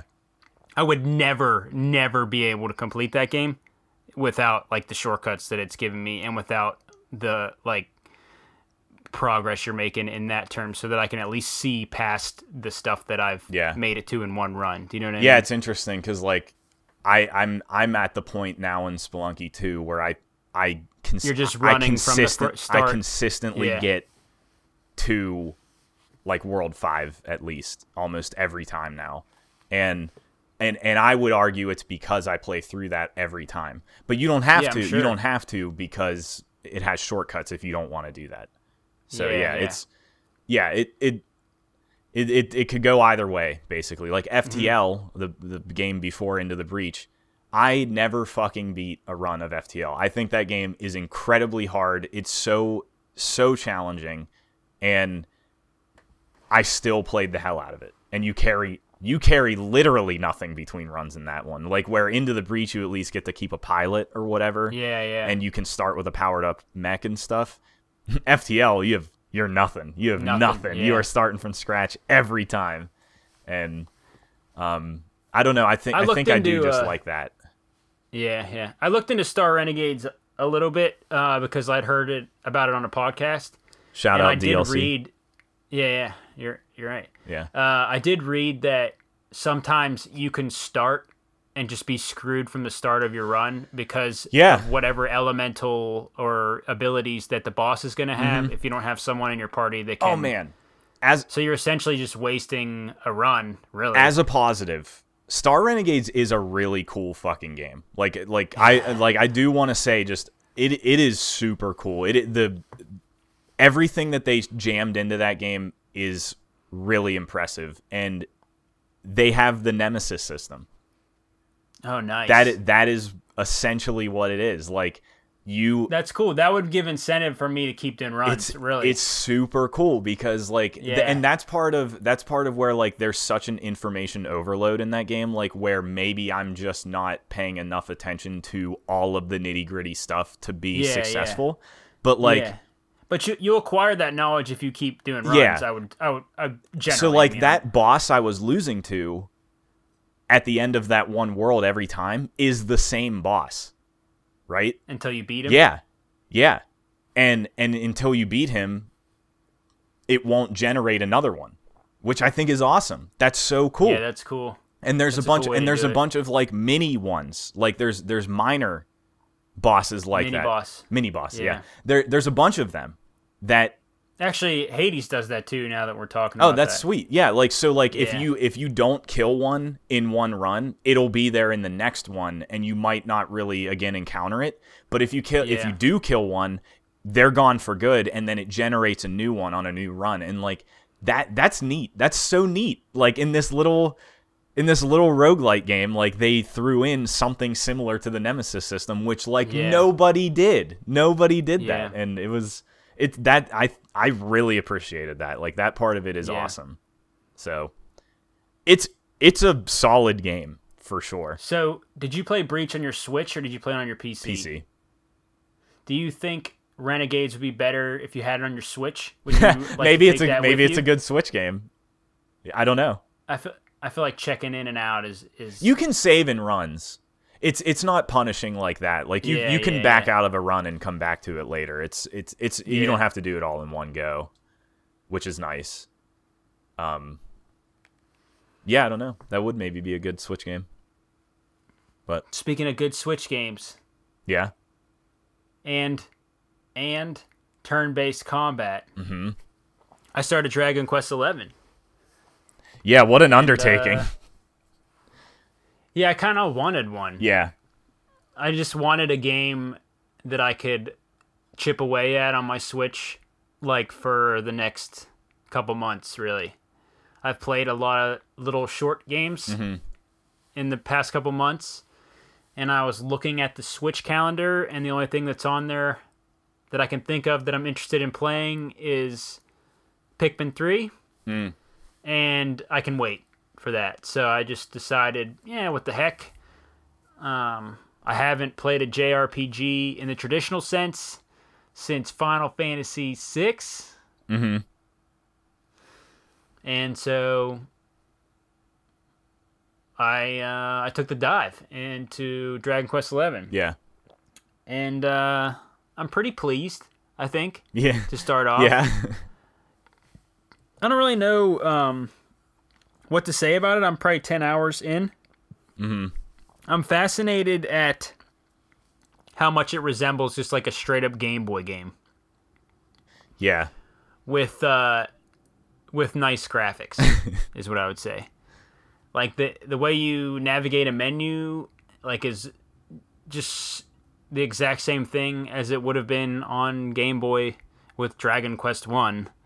Like, you go to a point to save, you go to a church to save, it gives you the little save noise when you save over your file. Yeah. Like, everything about it is that aesthetic. You know what traditional, old. Yeah, and I don't dislike that. Yeah. I don't know that I don't like it, really. Yeah. I mean, I'm not. It doesn't give me feelings of joy to have that, or you know or potentially nostalgia, right? Because, like, I don't know that. Did you really play a lot of super old? I played RPGs a lot like of that? Pokemon. Yeah, I played Pokemon's Dragon Warrior basically Monsters. I mean, that's primarily what I played on my Game Boy, like Zelda. Yeah, Zelda. So just that little, I mean, just that menuing. I would say Zelda counts kind of actually for top down, like, dungeons. I mean, you're not doing turn-based combat in Zelda, but the game essentially works the same way, Yeah. And so, yeah, I'm interested in. I'm not interested. I just think it's interesting in how they built this with that in mind. Do you know what I'm saying? Mm-hmm. You have this big, fancy consoles that can run all these games, and they're like, we're gonna do the old thing. Yeah, I think a lot of straight up kind of niche Japanese games always will do that. Yeah. So it doesn't detract from my playing experience. It just doesn't really add to it. Yeah. I will say that I think the art is fantastic. Mm-hmm. It's Akira Toriyama, the guy that does Dragon Ball Z. So the monster designs are hilarious. They're awesome. Yeah. And they're varied. Like, there's probably 10 different monsters in every area I've been to so far. So that's fun. The combat has this really nice, like, it defaults to, when a battle comes up, it has, like, tactics is the first thing that you click on. Mm-hmm. And so you open that tactics menu, and it basically gives you, like, options like always attack but don't use magic. Oh, balanced attack. Okay, so you can set stuff like that. So you hit it, and then the whole battle will just run. This is the stuff that Final Fantasy VII Remake needed. Yeah. So there's also one of those that says listen to commands. Yeah. So, like, if I want to input the attacks every time, then I can click that one, and then it'll just go right to menu, and then you're doing spells and whatever, a normal turn-based combat. So I think that's sweet because you start especially at the beginning of the game, when you start a JRPG, and really most of the way through a game like that, half the time you're hitting attack, like, through the menu anyways, and it just gets rid of that completely. It gives you the option to fast forward the animations, so I can blitz right through a battle in like 2 seconds, and the game runs pretty good, so it feels like it's not wasting my time. And JRPGs are grindy. Like, yes, I'm repeatedly doing fights to level up, and having that added to the game makes that a lot easier. Totally, yeah.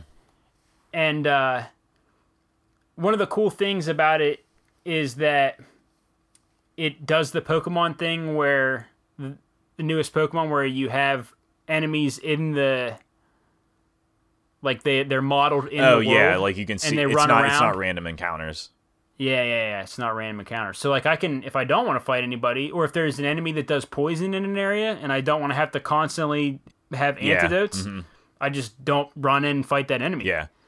And so it feels modern, I guess. Yeah. in a way. It's funny, like, because it's being respectful of my time in that sense. Yeah, and I appreciate that. I love that it took Pokemon so long to do that, because, like, traditional JRPGs kind of started doing that a while ago. And like, because I was playing Persona 4 earlier this year, and, like, Persona 4 did that in 2009 or 7 or whenever that game came out. I bought that game on Steam. Yeah. I I mean, it has all of this auto battle stuff, and you can tell them to do specific things and whatever, and it just, I still can't sit through a lot of that stuff. It just gets so boring. Yeah. And that's why, like, Dragon Quest XI specifically has always been one where I'm like, maybe someday I'll play that. Like, I've never played a Dragon Quest. Maybe I'll give this one a shot. It's supposed to be a good one. And I just, especially knowing how long that game is and whatever, it's just, I just don't think I can do it. I lose interest. And Persona has a really cool story and characters that I like a lot. And I was like invested in that stuff. And that wasn't enough. And so, like... And I bet Dragon Quest other things aren't as strong as that I'm sure either, they're not. To be honest with you. Yeah, I'm sure they're not. But I do like the story. I don't mean that as a knock on Dragon Quest. Yeah. Like, I don't I probably don't need the same level of character development and narrative that you do. Yeah. To stay invested with the game. Yeah.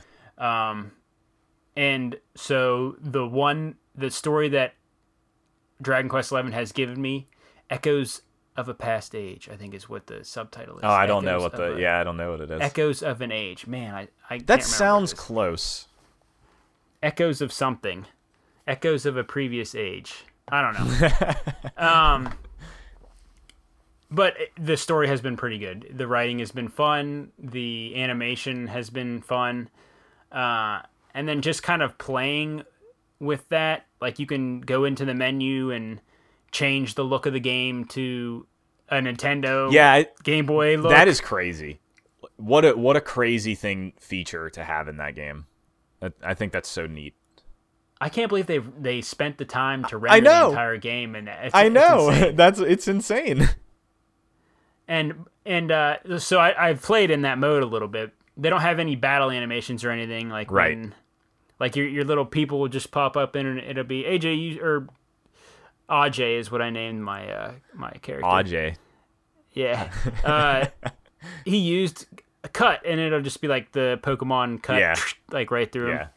So it does that, but it has some neat stuff. Like I found a little world that took me back in time, and there were these like timekeeper people who are, I'm sure, probably.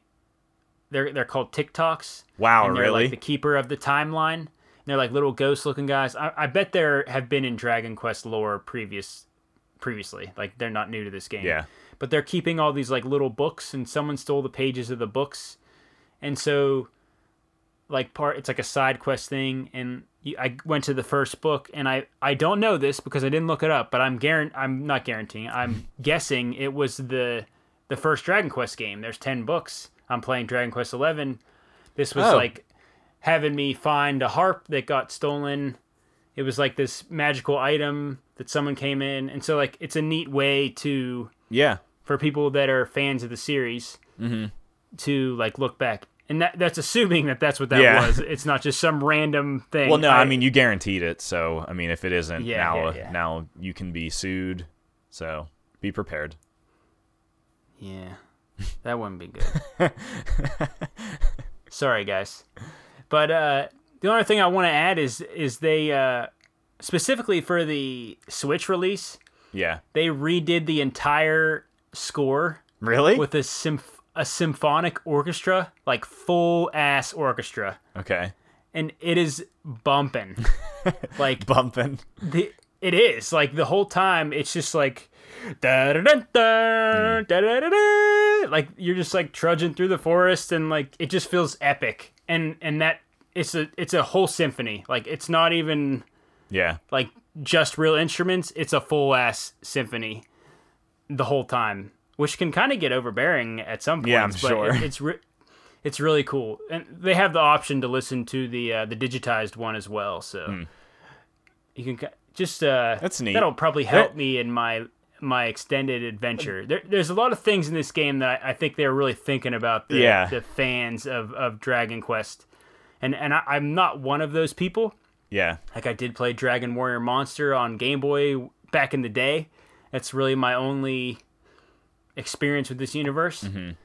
But I can appreciate that stuff, that it's in the game, just and recognize that it's there for reasons, and I think that's pretty cool. Yeah.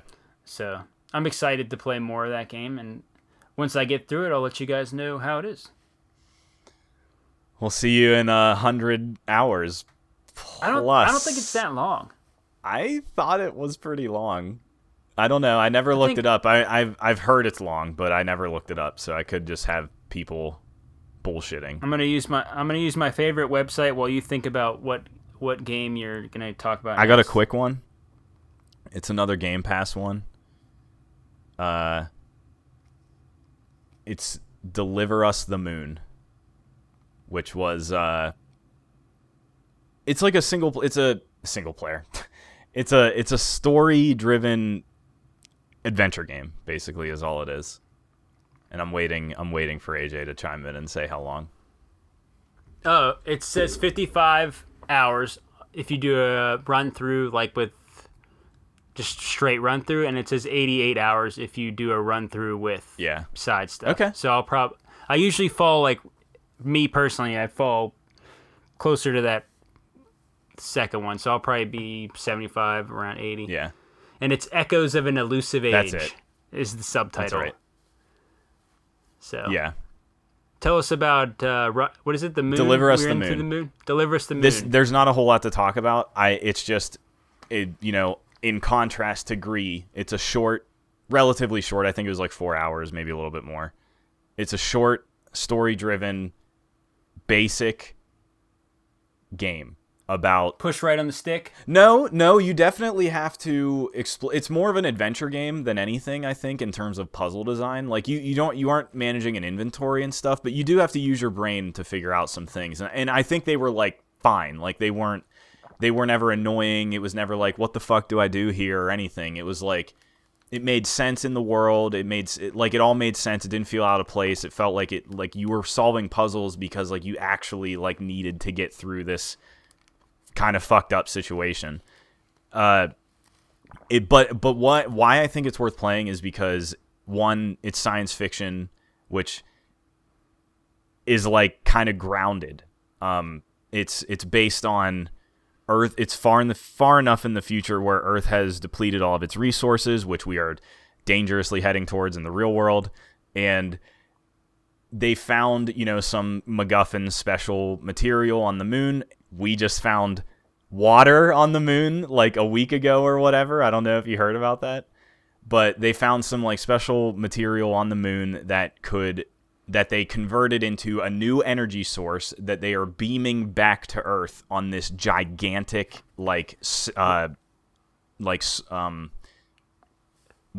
satellite dish array. And was it Emulsion? No, it's not. And are they using the Hammer of Dawn? Yeah, they are creating the Locust. Deliver Us the Moon is actually a side story to Gears of War. This is the Gears episode, everybody, in case you didn't know. But, I mean, think of Hammer of Dawn and picture that actually being beamed. Energy. It's energy. Not destructive energy. It's for constructive energy. Consumption. Yeah. And so, like, the game is based on everybody on Earth. Suddenly that energy thing, like humans got this thing up and running. It was this huge thing. It was a global initiative. So like the entire world came together. It wasn't just like, NASA and Russia's space thing and whatever. Everybody was contributing to this because otherwise humanity was going to die. And so, they built this crazy infrastructure, and suddenly one day the energy disappears. And because that energy disappears, nobody has contact with the moon anymore, so nobody understands what happened and can't figure out what happened and is never going to figure out what happened until they send somebody there. And they put together, everybody abandons this initiative because we can't, how are we going to do that? And this little splinter group of scientists puts together one last ship that can make it to the moon. It's a one-way trip, potentially. Send one person up and just see what the hell is going on and why this stopped and happened, and that's the game. And I thought it was really cool. I liked the story a lot, and it was fun to just look at the moon, and it looked amazing. That game has ray tracing, and it's really impressive. And it's on Game Pass. It's on console and PC, and I think it's worth playing. It can be pretty janky. It's like with the physicsy stuff because it has a lot of physics-based puzzles, so it can be a little frustrating. But I thought it was worth pushing through. I thought it was cool. I actually looked up the amount of games that have RTX ray tracing in them recently, and the list is not. There's not big. that many. It's a new thing. It's a relatively new thing. So yeah, so that's interesting. Yeah, it's some weird little indie game. It was a Kickstarter. I didn't know it was a Kickstarter until the credits. So yeah, cool. I think it was cool. I think it's worth playing. I actually got out my VR this week. Yeah. My PlayStation VR, and played through Astrobot Rescue Mission. Yeah. And I have landed on. I don't like VR. I didn't expect you to say that. I don't like that PSVR thing. Yeah.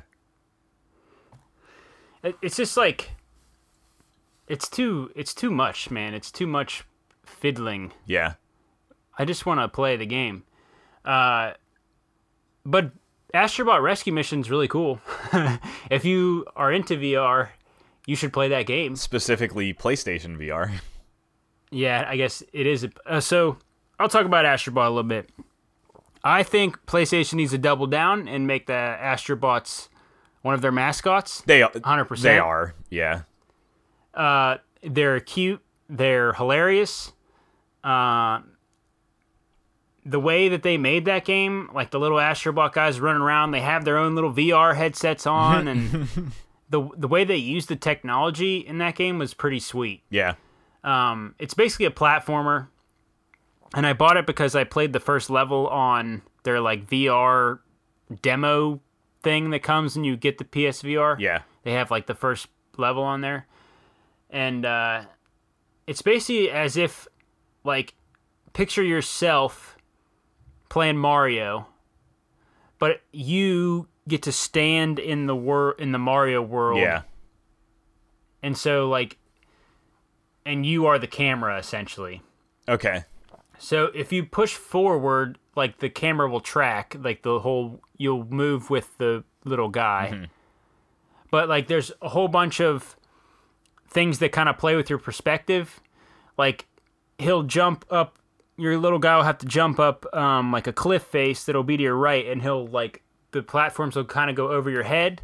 So you'll have to, like, look to the side and watch him climb the cliff, and then as he gets over your head, you'll be, like, looking up. Okay. And then he'll kind of go over to the left side, maybe down the cliff on the left side. Yeah. And it's constantly, like, kind of manipulating your point of view. Mm-hmm. You might, like, punch a hole in a tunnel, and so you have to, like, bend over and look down that tunnel, and then you'll watch him. You'll be controlling him, of course. You'll, like, control him, walk all the way down the tunnel to get the thing. Yeah. And it's essentially platforming collectibles. Like, you're collecting other Astrobot guys. Yeah, you're rescuing them, right? Yes, yeah. That's correct. And that's essentially what it is. And I think it's awesome. Like, yeah. They will do a thing where you can get power-ups with your controller. So your controller's rendered in the world. Like, if you hold it up to your face, you can actually see it in the VR.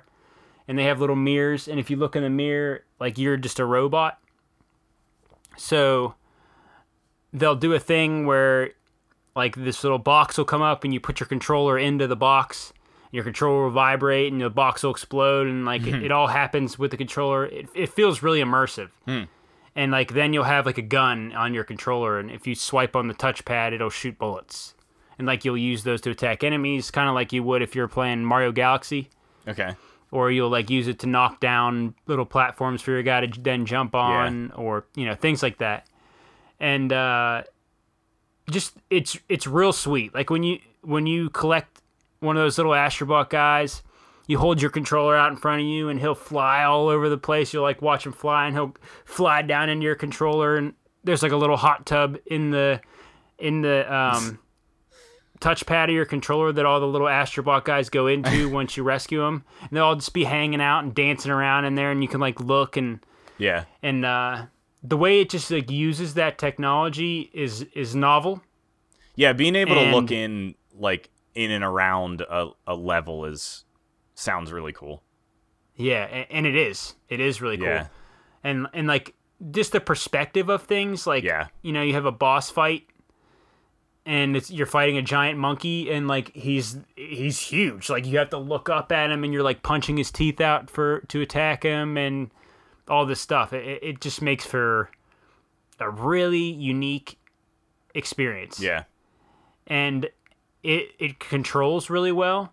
And because they're doing like the constant perspective shift thing, like you have a double jump, but when you do the second jump, the way the Astrobot propels himself is with rockets, like little. So it does like 2 little lasers that kind of come out of his feet, and they go straight down. Okay. So like you can use those, like it'll just beam all the way down until it hits anything so that's like below it. you're lining up where you're gonna land or something. Well, yeah, you can kind of just use that as like a tool to not get messed up in your perspective of the platforming. And so that's cool.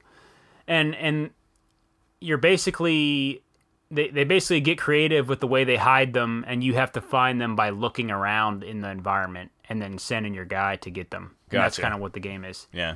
And that's a neat thing. I am glad I played it. I would definitely golf clap it, which I will do right now. My one point of criticism that I have for it is that I think one-hit deaths are the worst thing in the world. Oh, no, yeah. That's like 1980s video games. Yeah. We need to be... I don't know why they did that in this. Huh. Like, the checkpoints are sort of generous. Like, there's a lot of them, so you're not going back all the way. But, like, I'm wearing this VR headset to experience this thing. I'm not playing because I want to get challenged. And, like, losing and having to go back and do stuff means I'm going to have to wear this thing longer, which is, like, you know, probably the way I played the game was wrong a little bit because I tried to just crank through it. So I was, like, doing a full world of 5 levels at a time and then taking a break. Yeah. So it's like playing for an hour and a half or an hour at a time. Yeah. But, you know, I'd take it off and there'd be red marks on my forehead and stuff from wearing the VR headset and everything. But, yeah, pretty cool. I think if you have PlayStation VR, that's something you should look into. It's probably not that expensive of a game. It's also probably just, you know, it's a must play, I think. Like if you have PSVR, I've heard good things about that game too, yeah. Like why wouldn't you play that if you have a PSVR, yeah. Yeah, exactly. And, you know, if you ever come over again, I'll show it to you because it's worth looking at.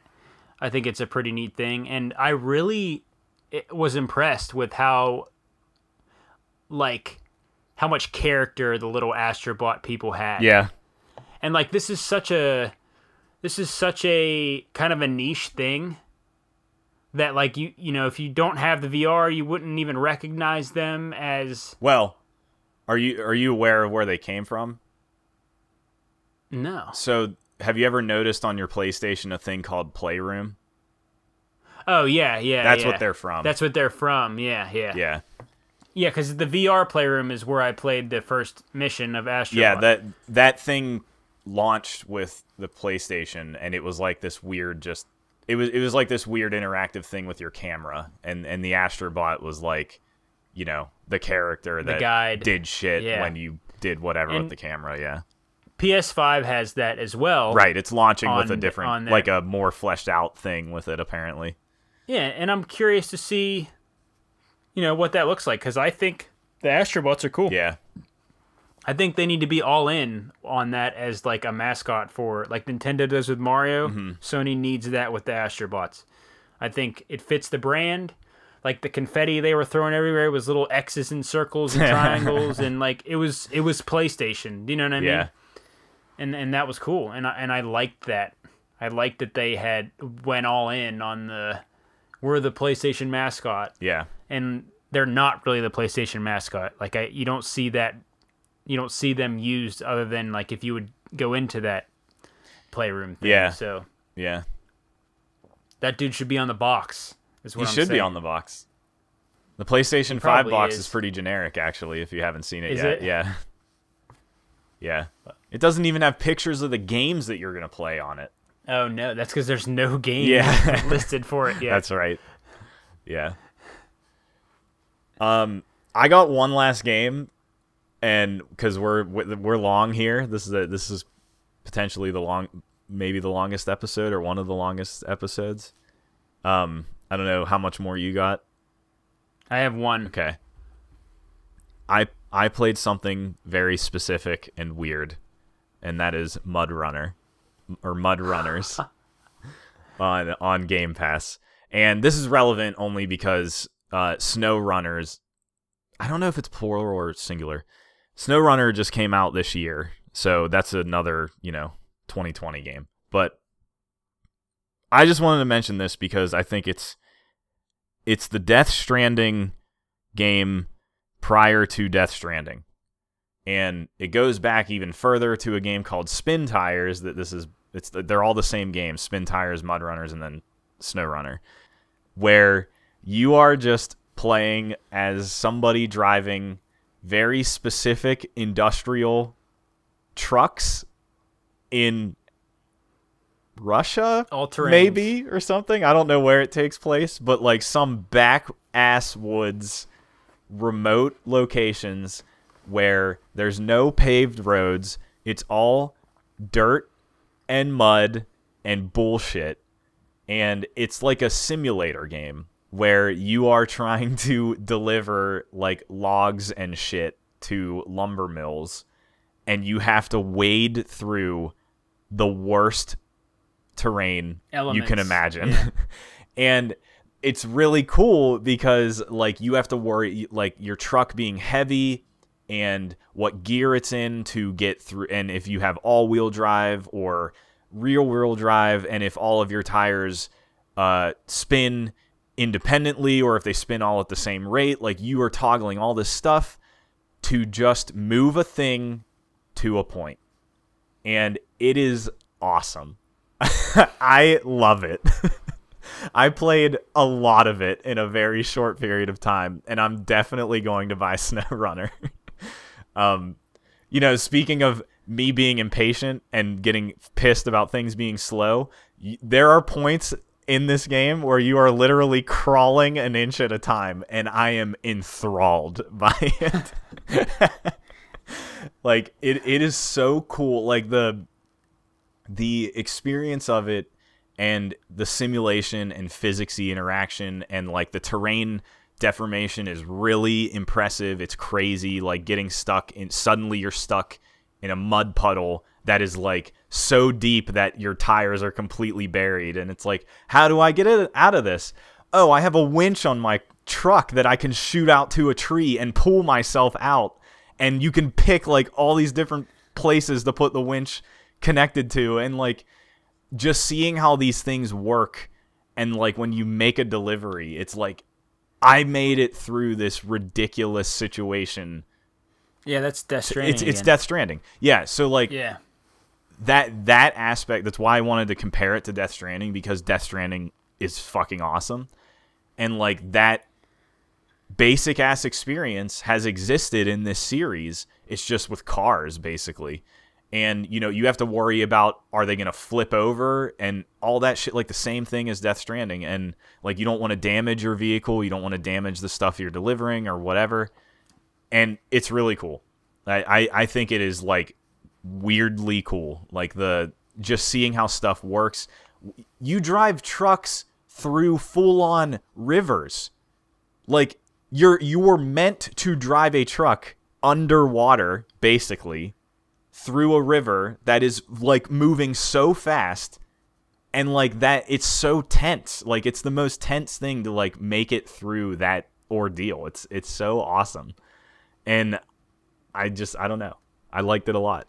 And I want to get Snow Runner. Yeah. It's really funny. Yeah.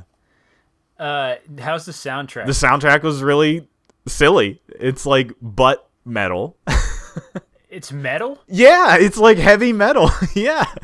And the best part is that's absurd. It is. The best part is it only comes up whenever you get near, like you don't have a radio. There's no there's no cell towers or service anywhere. You're in the middle of fucking nowhere. So, like, whenever you get near, like, a garage or something or, like, a point of interest, you'll hear it, like, come over. It'll, like, slowly come into play, and you'll start to hear it, and it gets louder and more clear. And it's suddenly just, like, wailing guitars and no vocals, and it's just, like, really goofy. Yeah. It's very funny. It's very self-aware about how, like, silly it is. Yeah.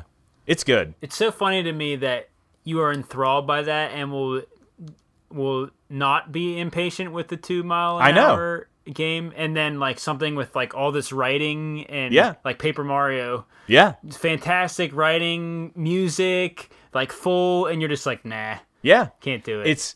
I think the thing is it's definitely it's all gameplay first, right? That game is all gameplay. So like the fact that systems. Yeah, like the systems are interesting. Like seeing all the things happen, and like this one mission I had to cross the river, but then I had to cross it with a heavier truck, and that truck wasn't going to make it. So like I crossed it first with this truck and then attached a winch to the other truck and pulled it through, and it was like I figured that out and I made it happen, and it was like this really satisfying thing of like I overcame fucking nature with this vehicle.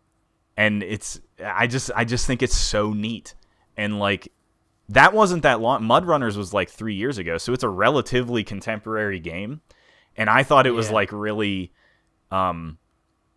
it didn't look good, and like the colors are weird. Yeah, there's probably not a ton of budget. Yeah, right. No, there's no way. There's no way there is. So like SnowRunner recently just came out. It's on PC. It's an Epic Store exclusive. So I'm like hoping they gave them some money, and like I really want to see it. I really want to see like, oh, did they really jump up and have a bigger budget, and like is there more shit to it? So does it have crossplay? Doesn't Josh want to play Josh that did want to play it. I don't know if it does.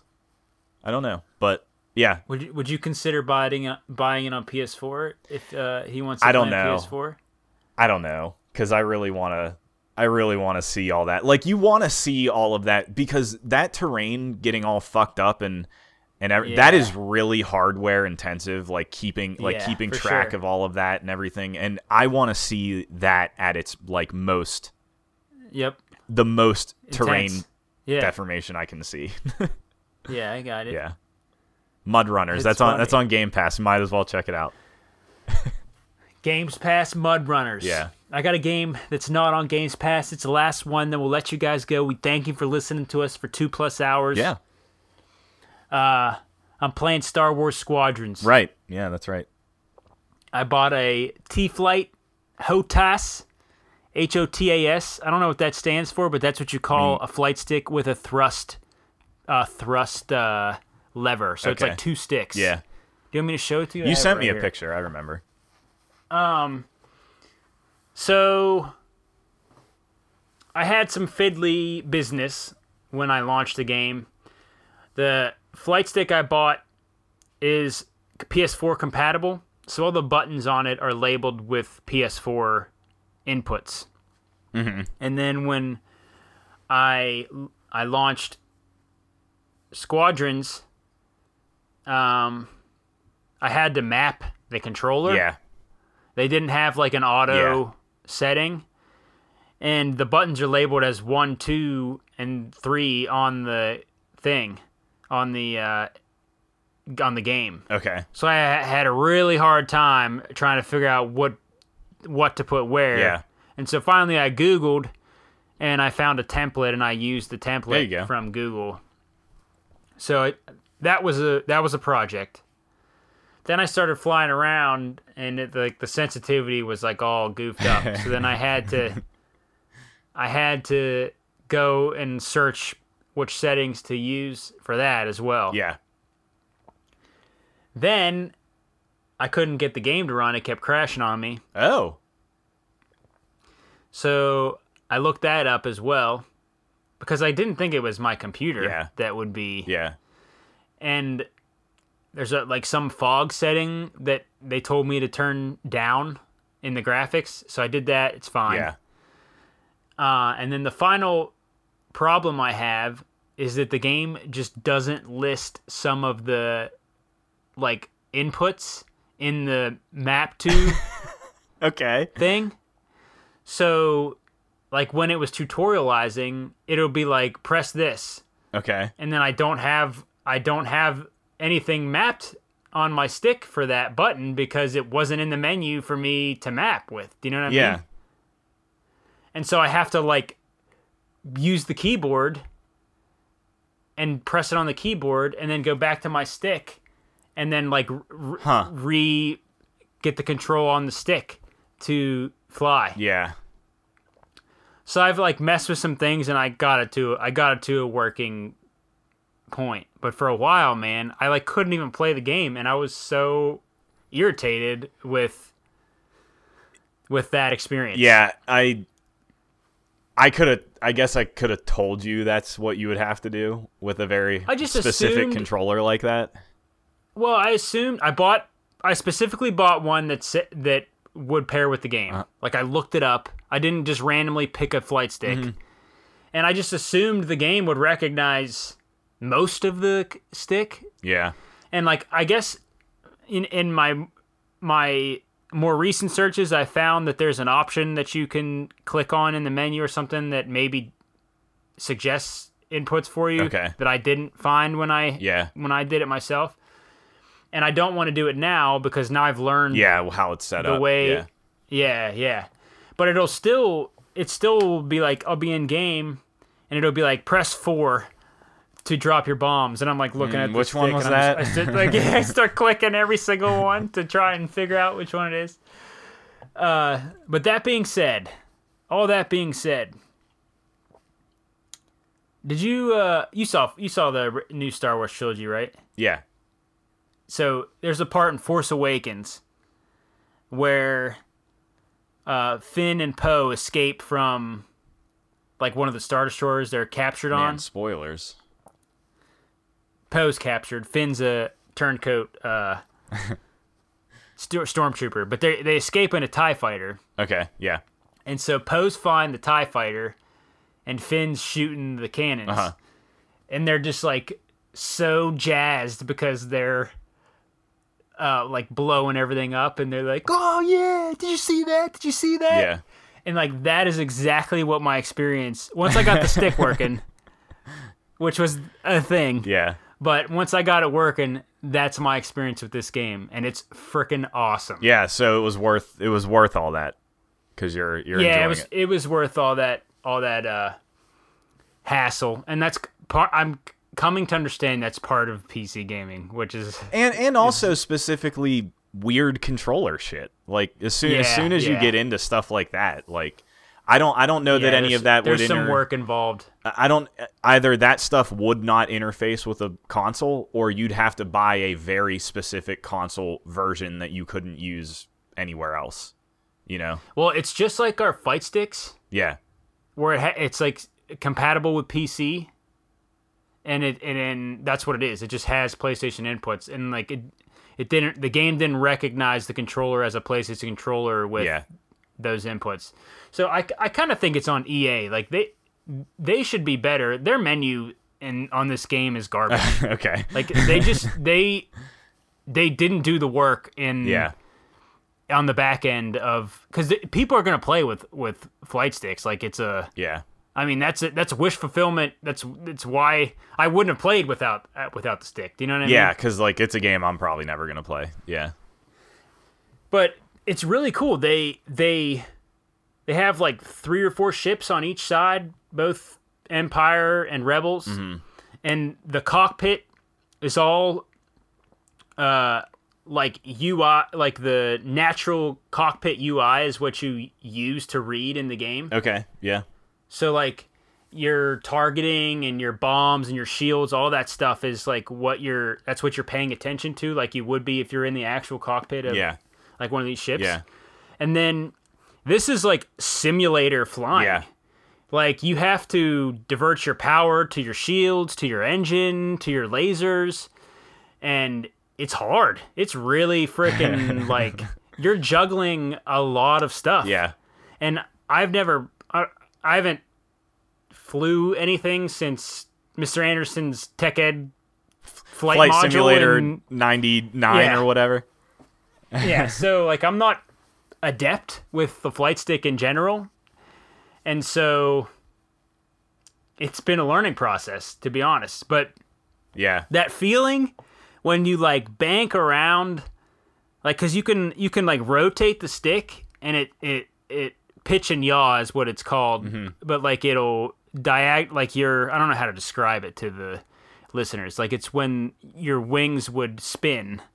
So you would do like a corkscrew kind of like if you're flying a plane. Does that make sense? Yeah. When you like bank underneath like a ship and turn your ship around and you're firing, you're leading TIE fighter with lasers, and then it blows up, and then that explosion hits the hull of your ship and crackles over your cockpit. It is amazing. And like I generally have whooped out loud like several times playing, and it's sweet. Yeah. And they did a cool thing where like you're not just flying in like in the stars. Like all the levels I played are like rendered like you'll fight in a storm, or there's one where like you're flying over a city and like everything looks gorgeous. You're flying through an asteroid field or like a broken Star Destroyer. You can like do all this stuff. They have you doing like trench runs where you're flying into like the trench of the ship and like dropping bombs and like all this stuff. Yeah. And it is amazing. Like it as someone who, you know, I'm a pretty big Star Wars fan. I'm not like diehard. I haven't read every novel or anything. Yeah. But like just to have that experience is exhilarating. Like it really is. And there's some pretty fun like fan servicey stuff that they have that, you know, I know I can catch because I've, you know, seen the movies and read a couple books and whatever, like, you know, just their conversations, like that part of the universe is fun. And it was when I played Jedi Fallen Order this year too. Like that game had some of that stuff as well. And I'm excited to have like the Star Wars John Williams score blasting in my ear or the Death Star March, the dun dun dun, like, and while I'm flying TIE fighters and blowing stuff up, and like it's been worth it for that. And I had so much fun I immediately bought Ace Combat. I'm gonna play Ace. Like I gotta use the T-Flight now, you know what I mean? And so I was gonna ask, like, do you think that game is interesting at all without a flight stick? Well, I do think I think the simulator flying is really cool. Like it's really unintuitive on how to like you have your readout of your engine, right? Yeah. And it has like your shields, and it has like these toggles that you switch to like between like you can only boost when you have your power at your engines. You can only charge your shields when you power your shields, and your lasers get more effective when you divert your power to lasers. Yeah. So you're constantly like juggling. It's like a meter almost. Yeah. It is a meter really in the cockpit. And it's like your power, and you have to like constantly change that. Yeah. To like for the situation you're in. So you'll be like following a TIE fighter, shooting at him, right? So you'll have your power to lasers. And then as soon as you blow him up, you'll start getting hit from behind. So you'll have to divert your shields to behind you. So you'll toggle your power to shields, and then toggle your shields to behind so that you don't get blasted from behind. Then someone will shoot a rocket at you. You'll have to deploy countermeasures with your rocket. You hit the countermeasures. It'll say rocket averted. Someone else will lock onto you. You're out of countermeasures now. You have to like slam the stick sideways so the whole plane like starts whirly birding all over the place to try and get out of the way of the rocket. And like all of that like all adds up. Yeah. And it's a lot to juggle, and honestly, like I just die a lot. Sometimes I can't get the system to do that for me. But when it clicks, it feels awesome. And like this is a competitive multiplayer game. That's right. That's true. Purpose of the single player is like just to get you in the ships and get you familiar with the systems.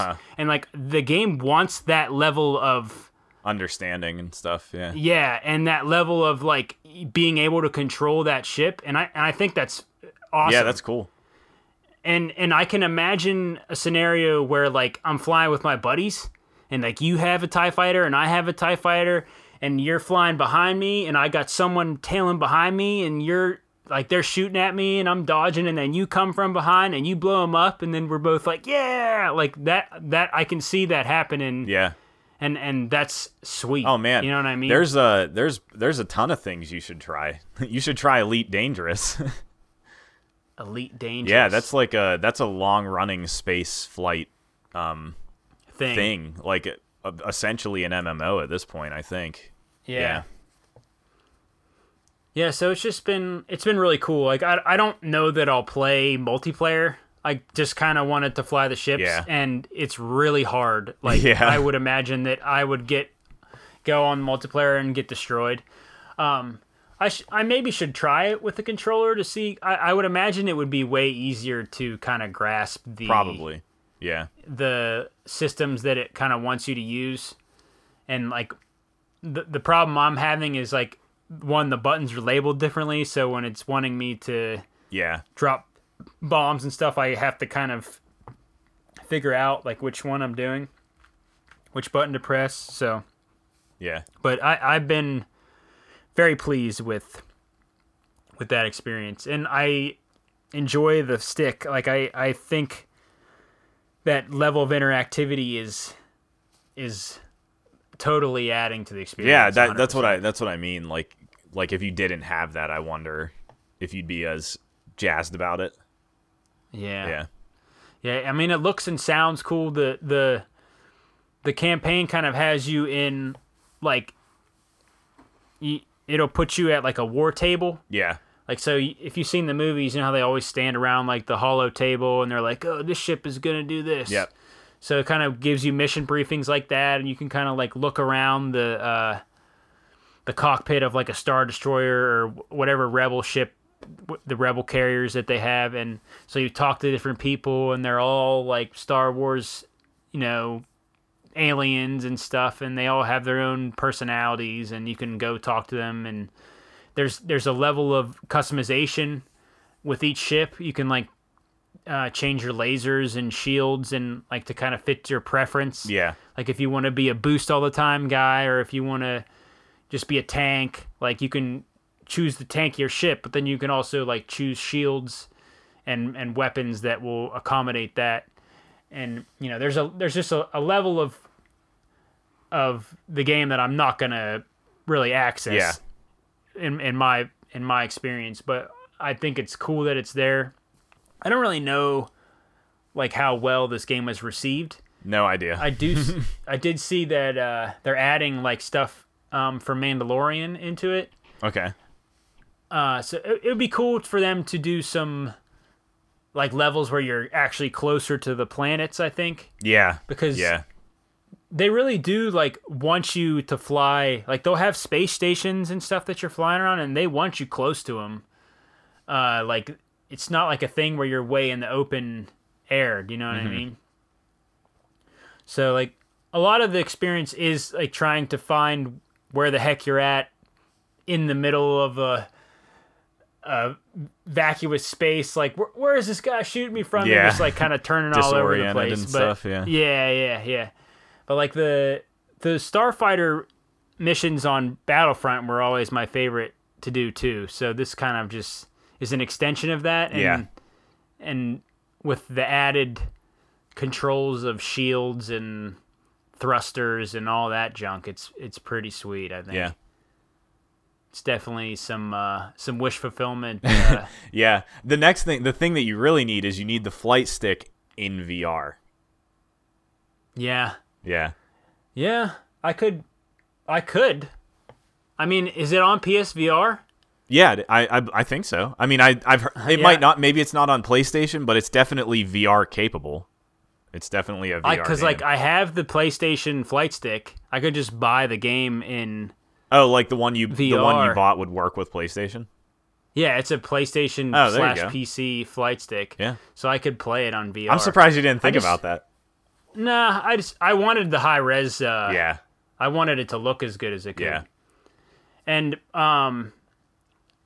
they have a thing for computers called Track IR. It's like a little camera you put on your the top of your screen, and it'll actually track your eyes and move the vision of the cockpit around too. So, but yeah, like there's a whole bunch of like the cockpit of the ship goes all the way around you. Like you can hit a button and go to free look. And like, but I don't have time to do that when I'm flying because did they model a person in the cockpit? I'm also piloting the ship. Oh yeah. Okay.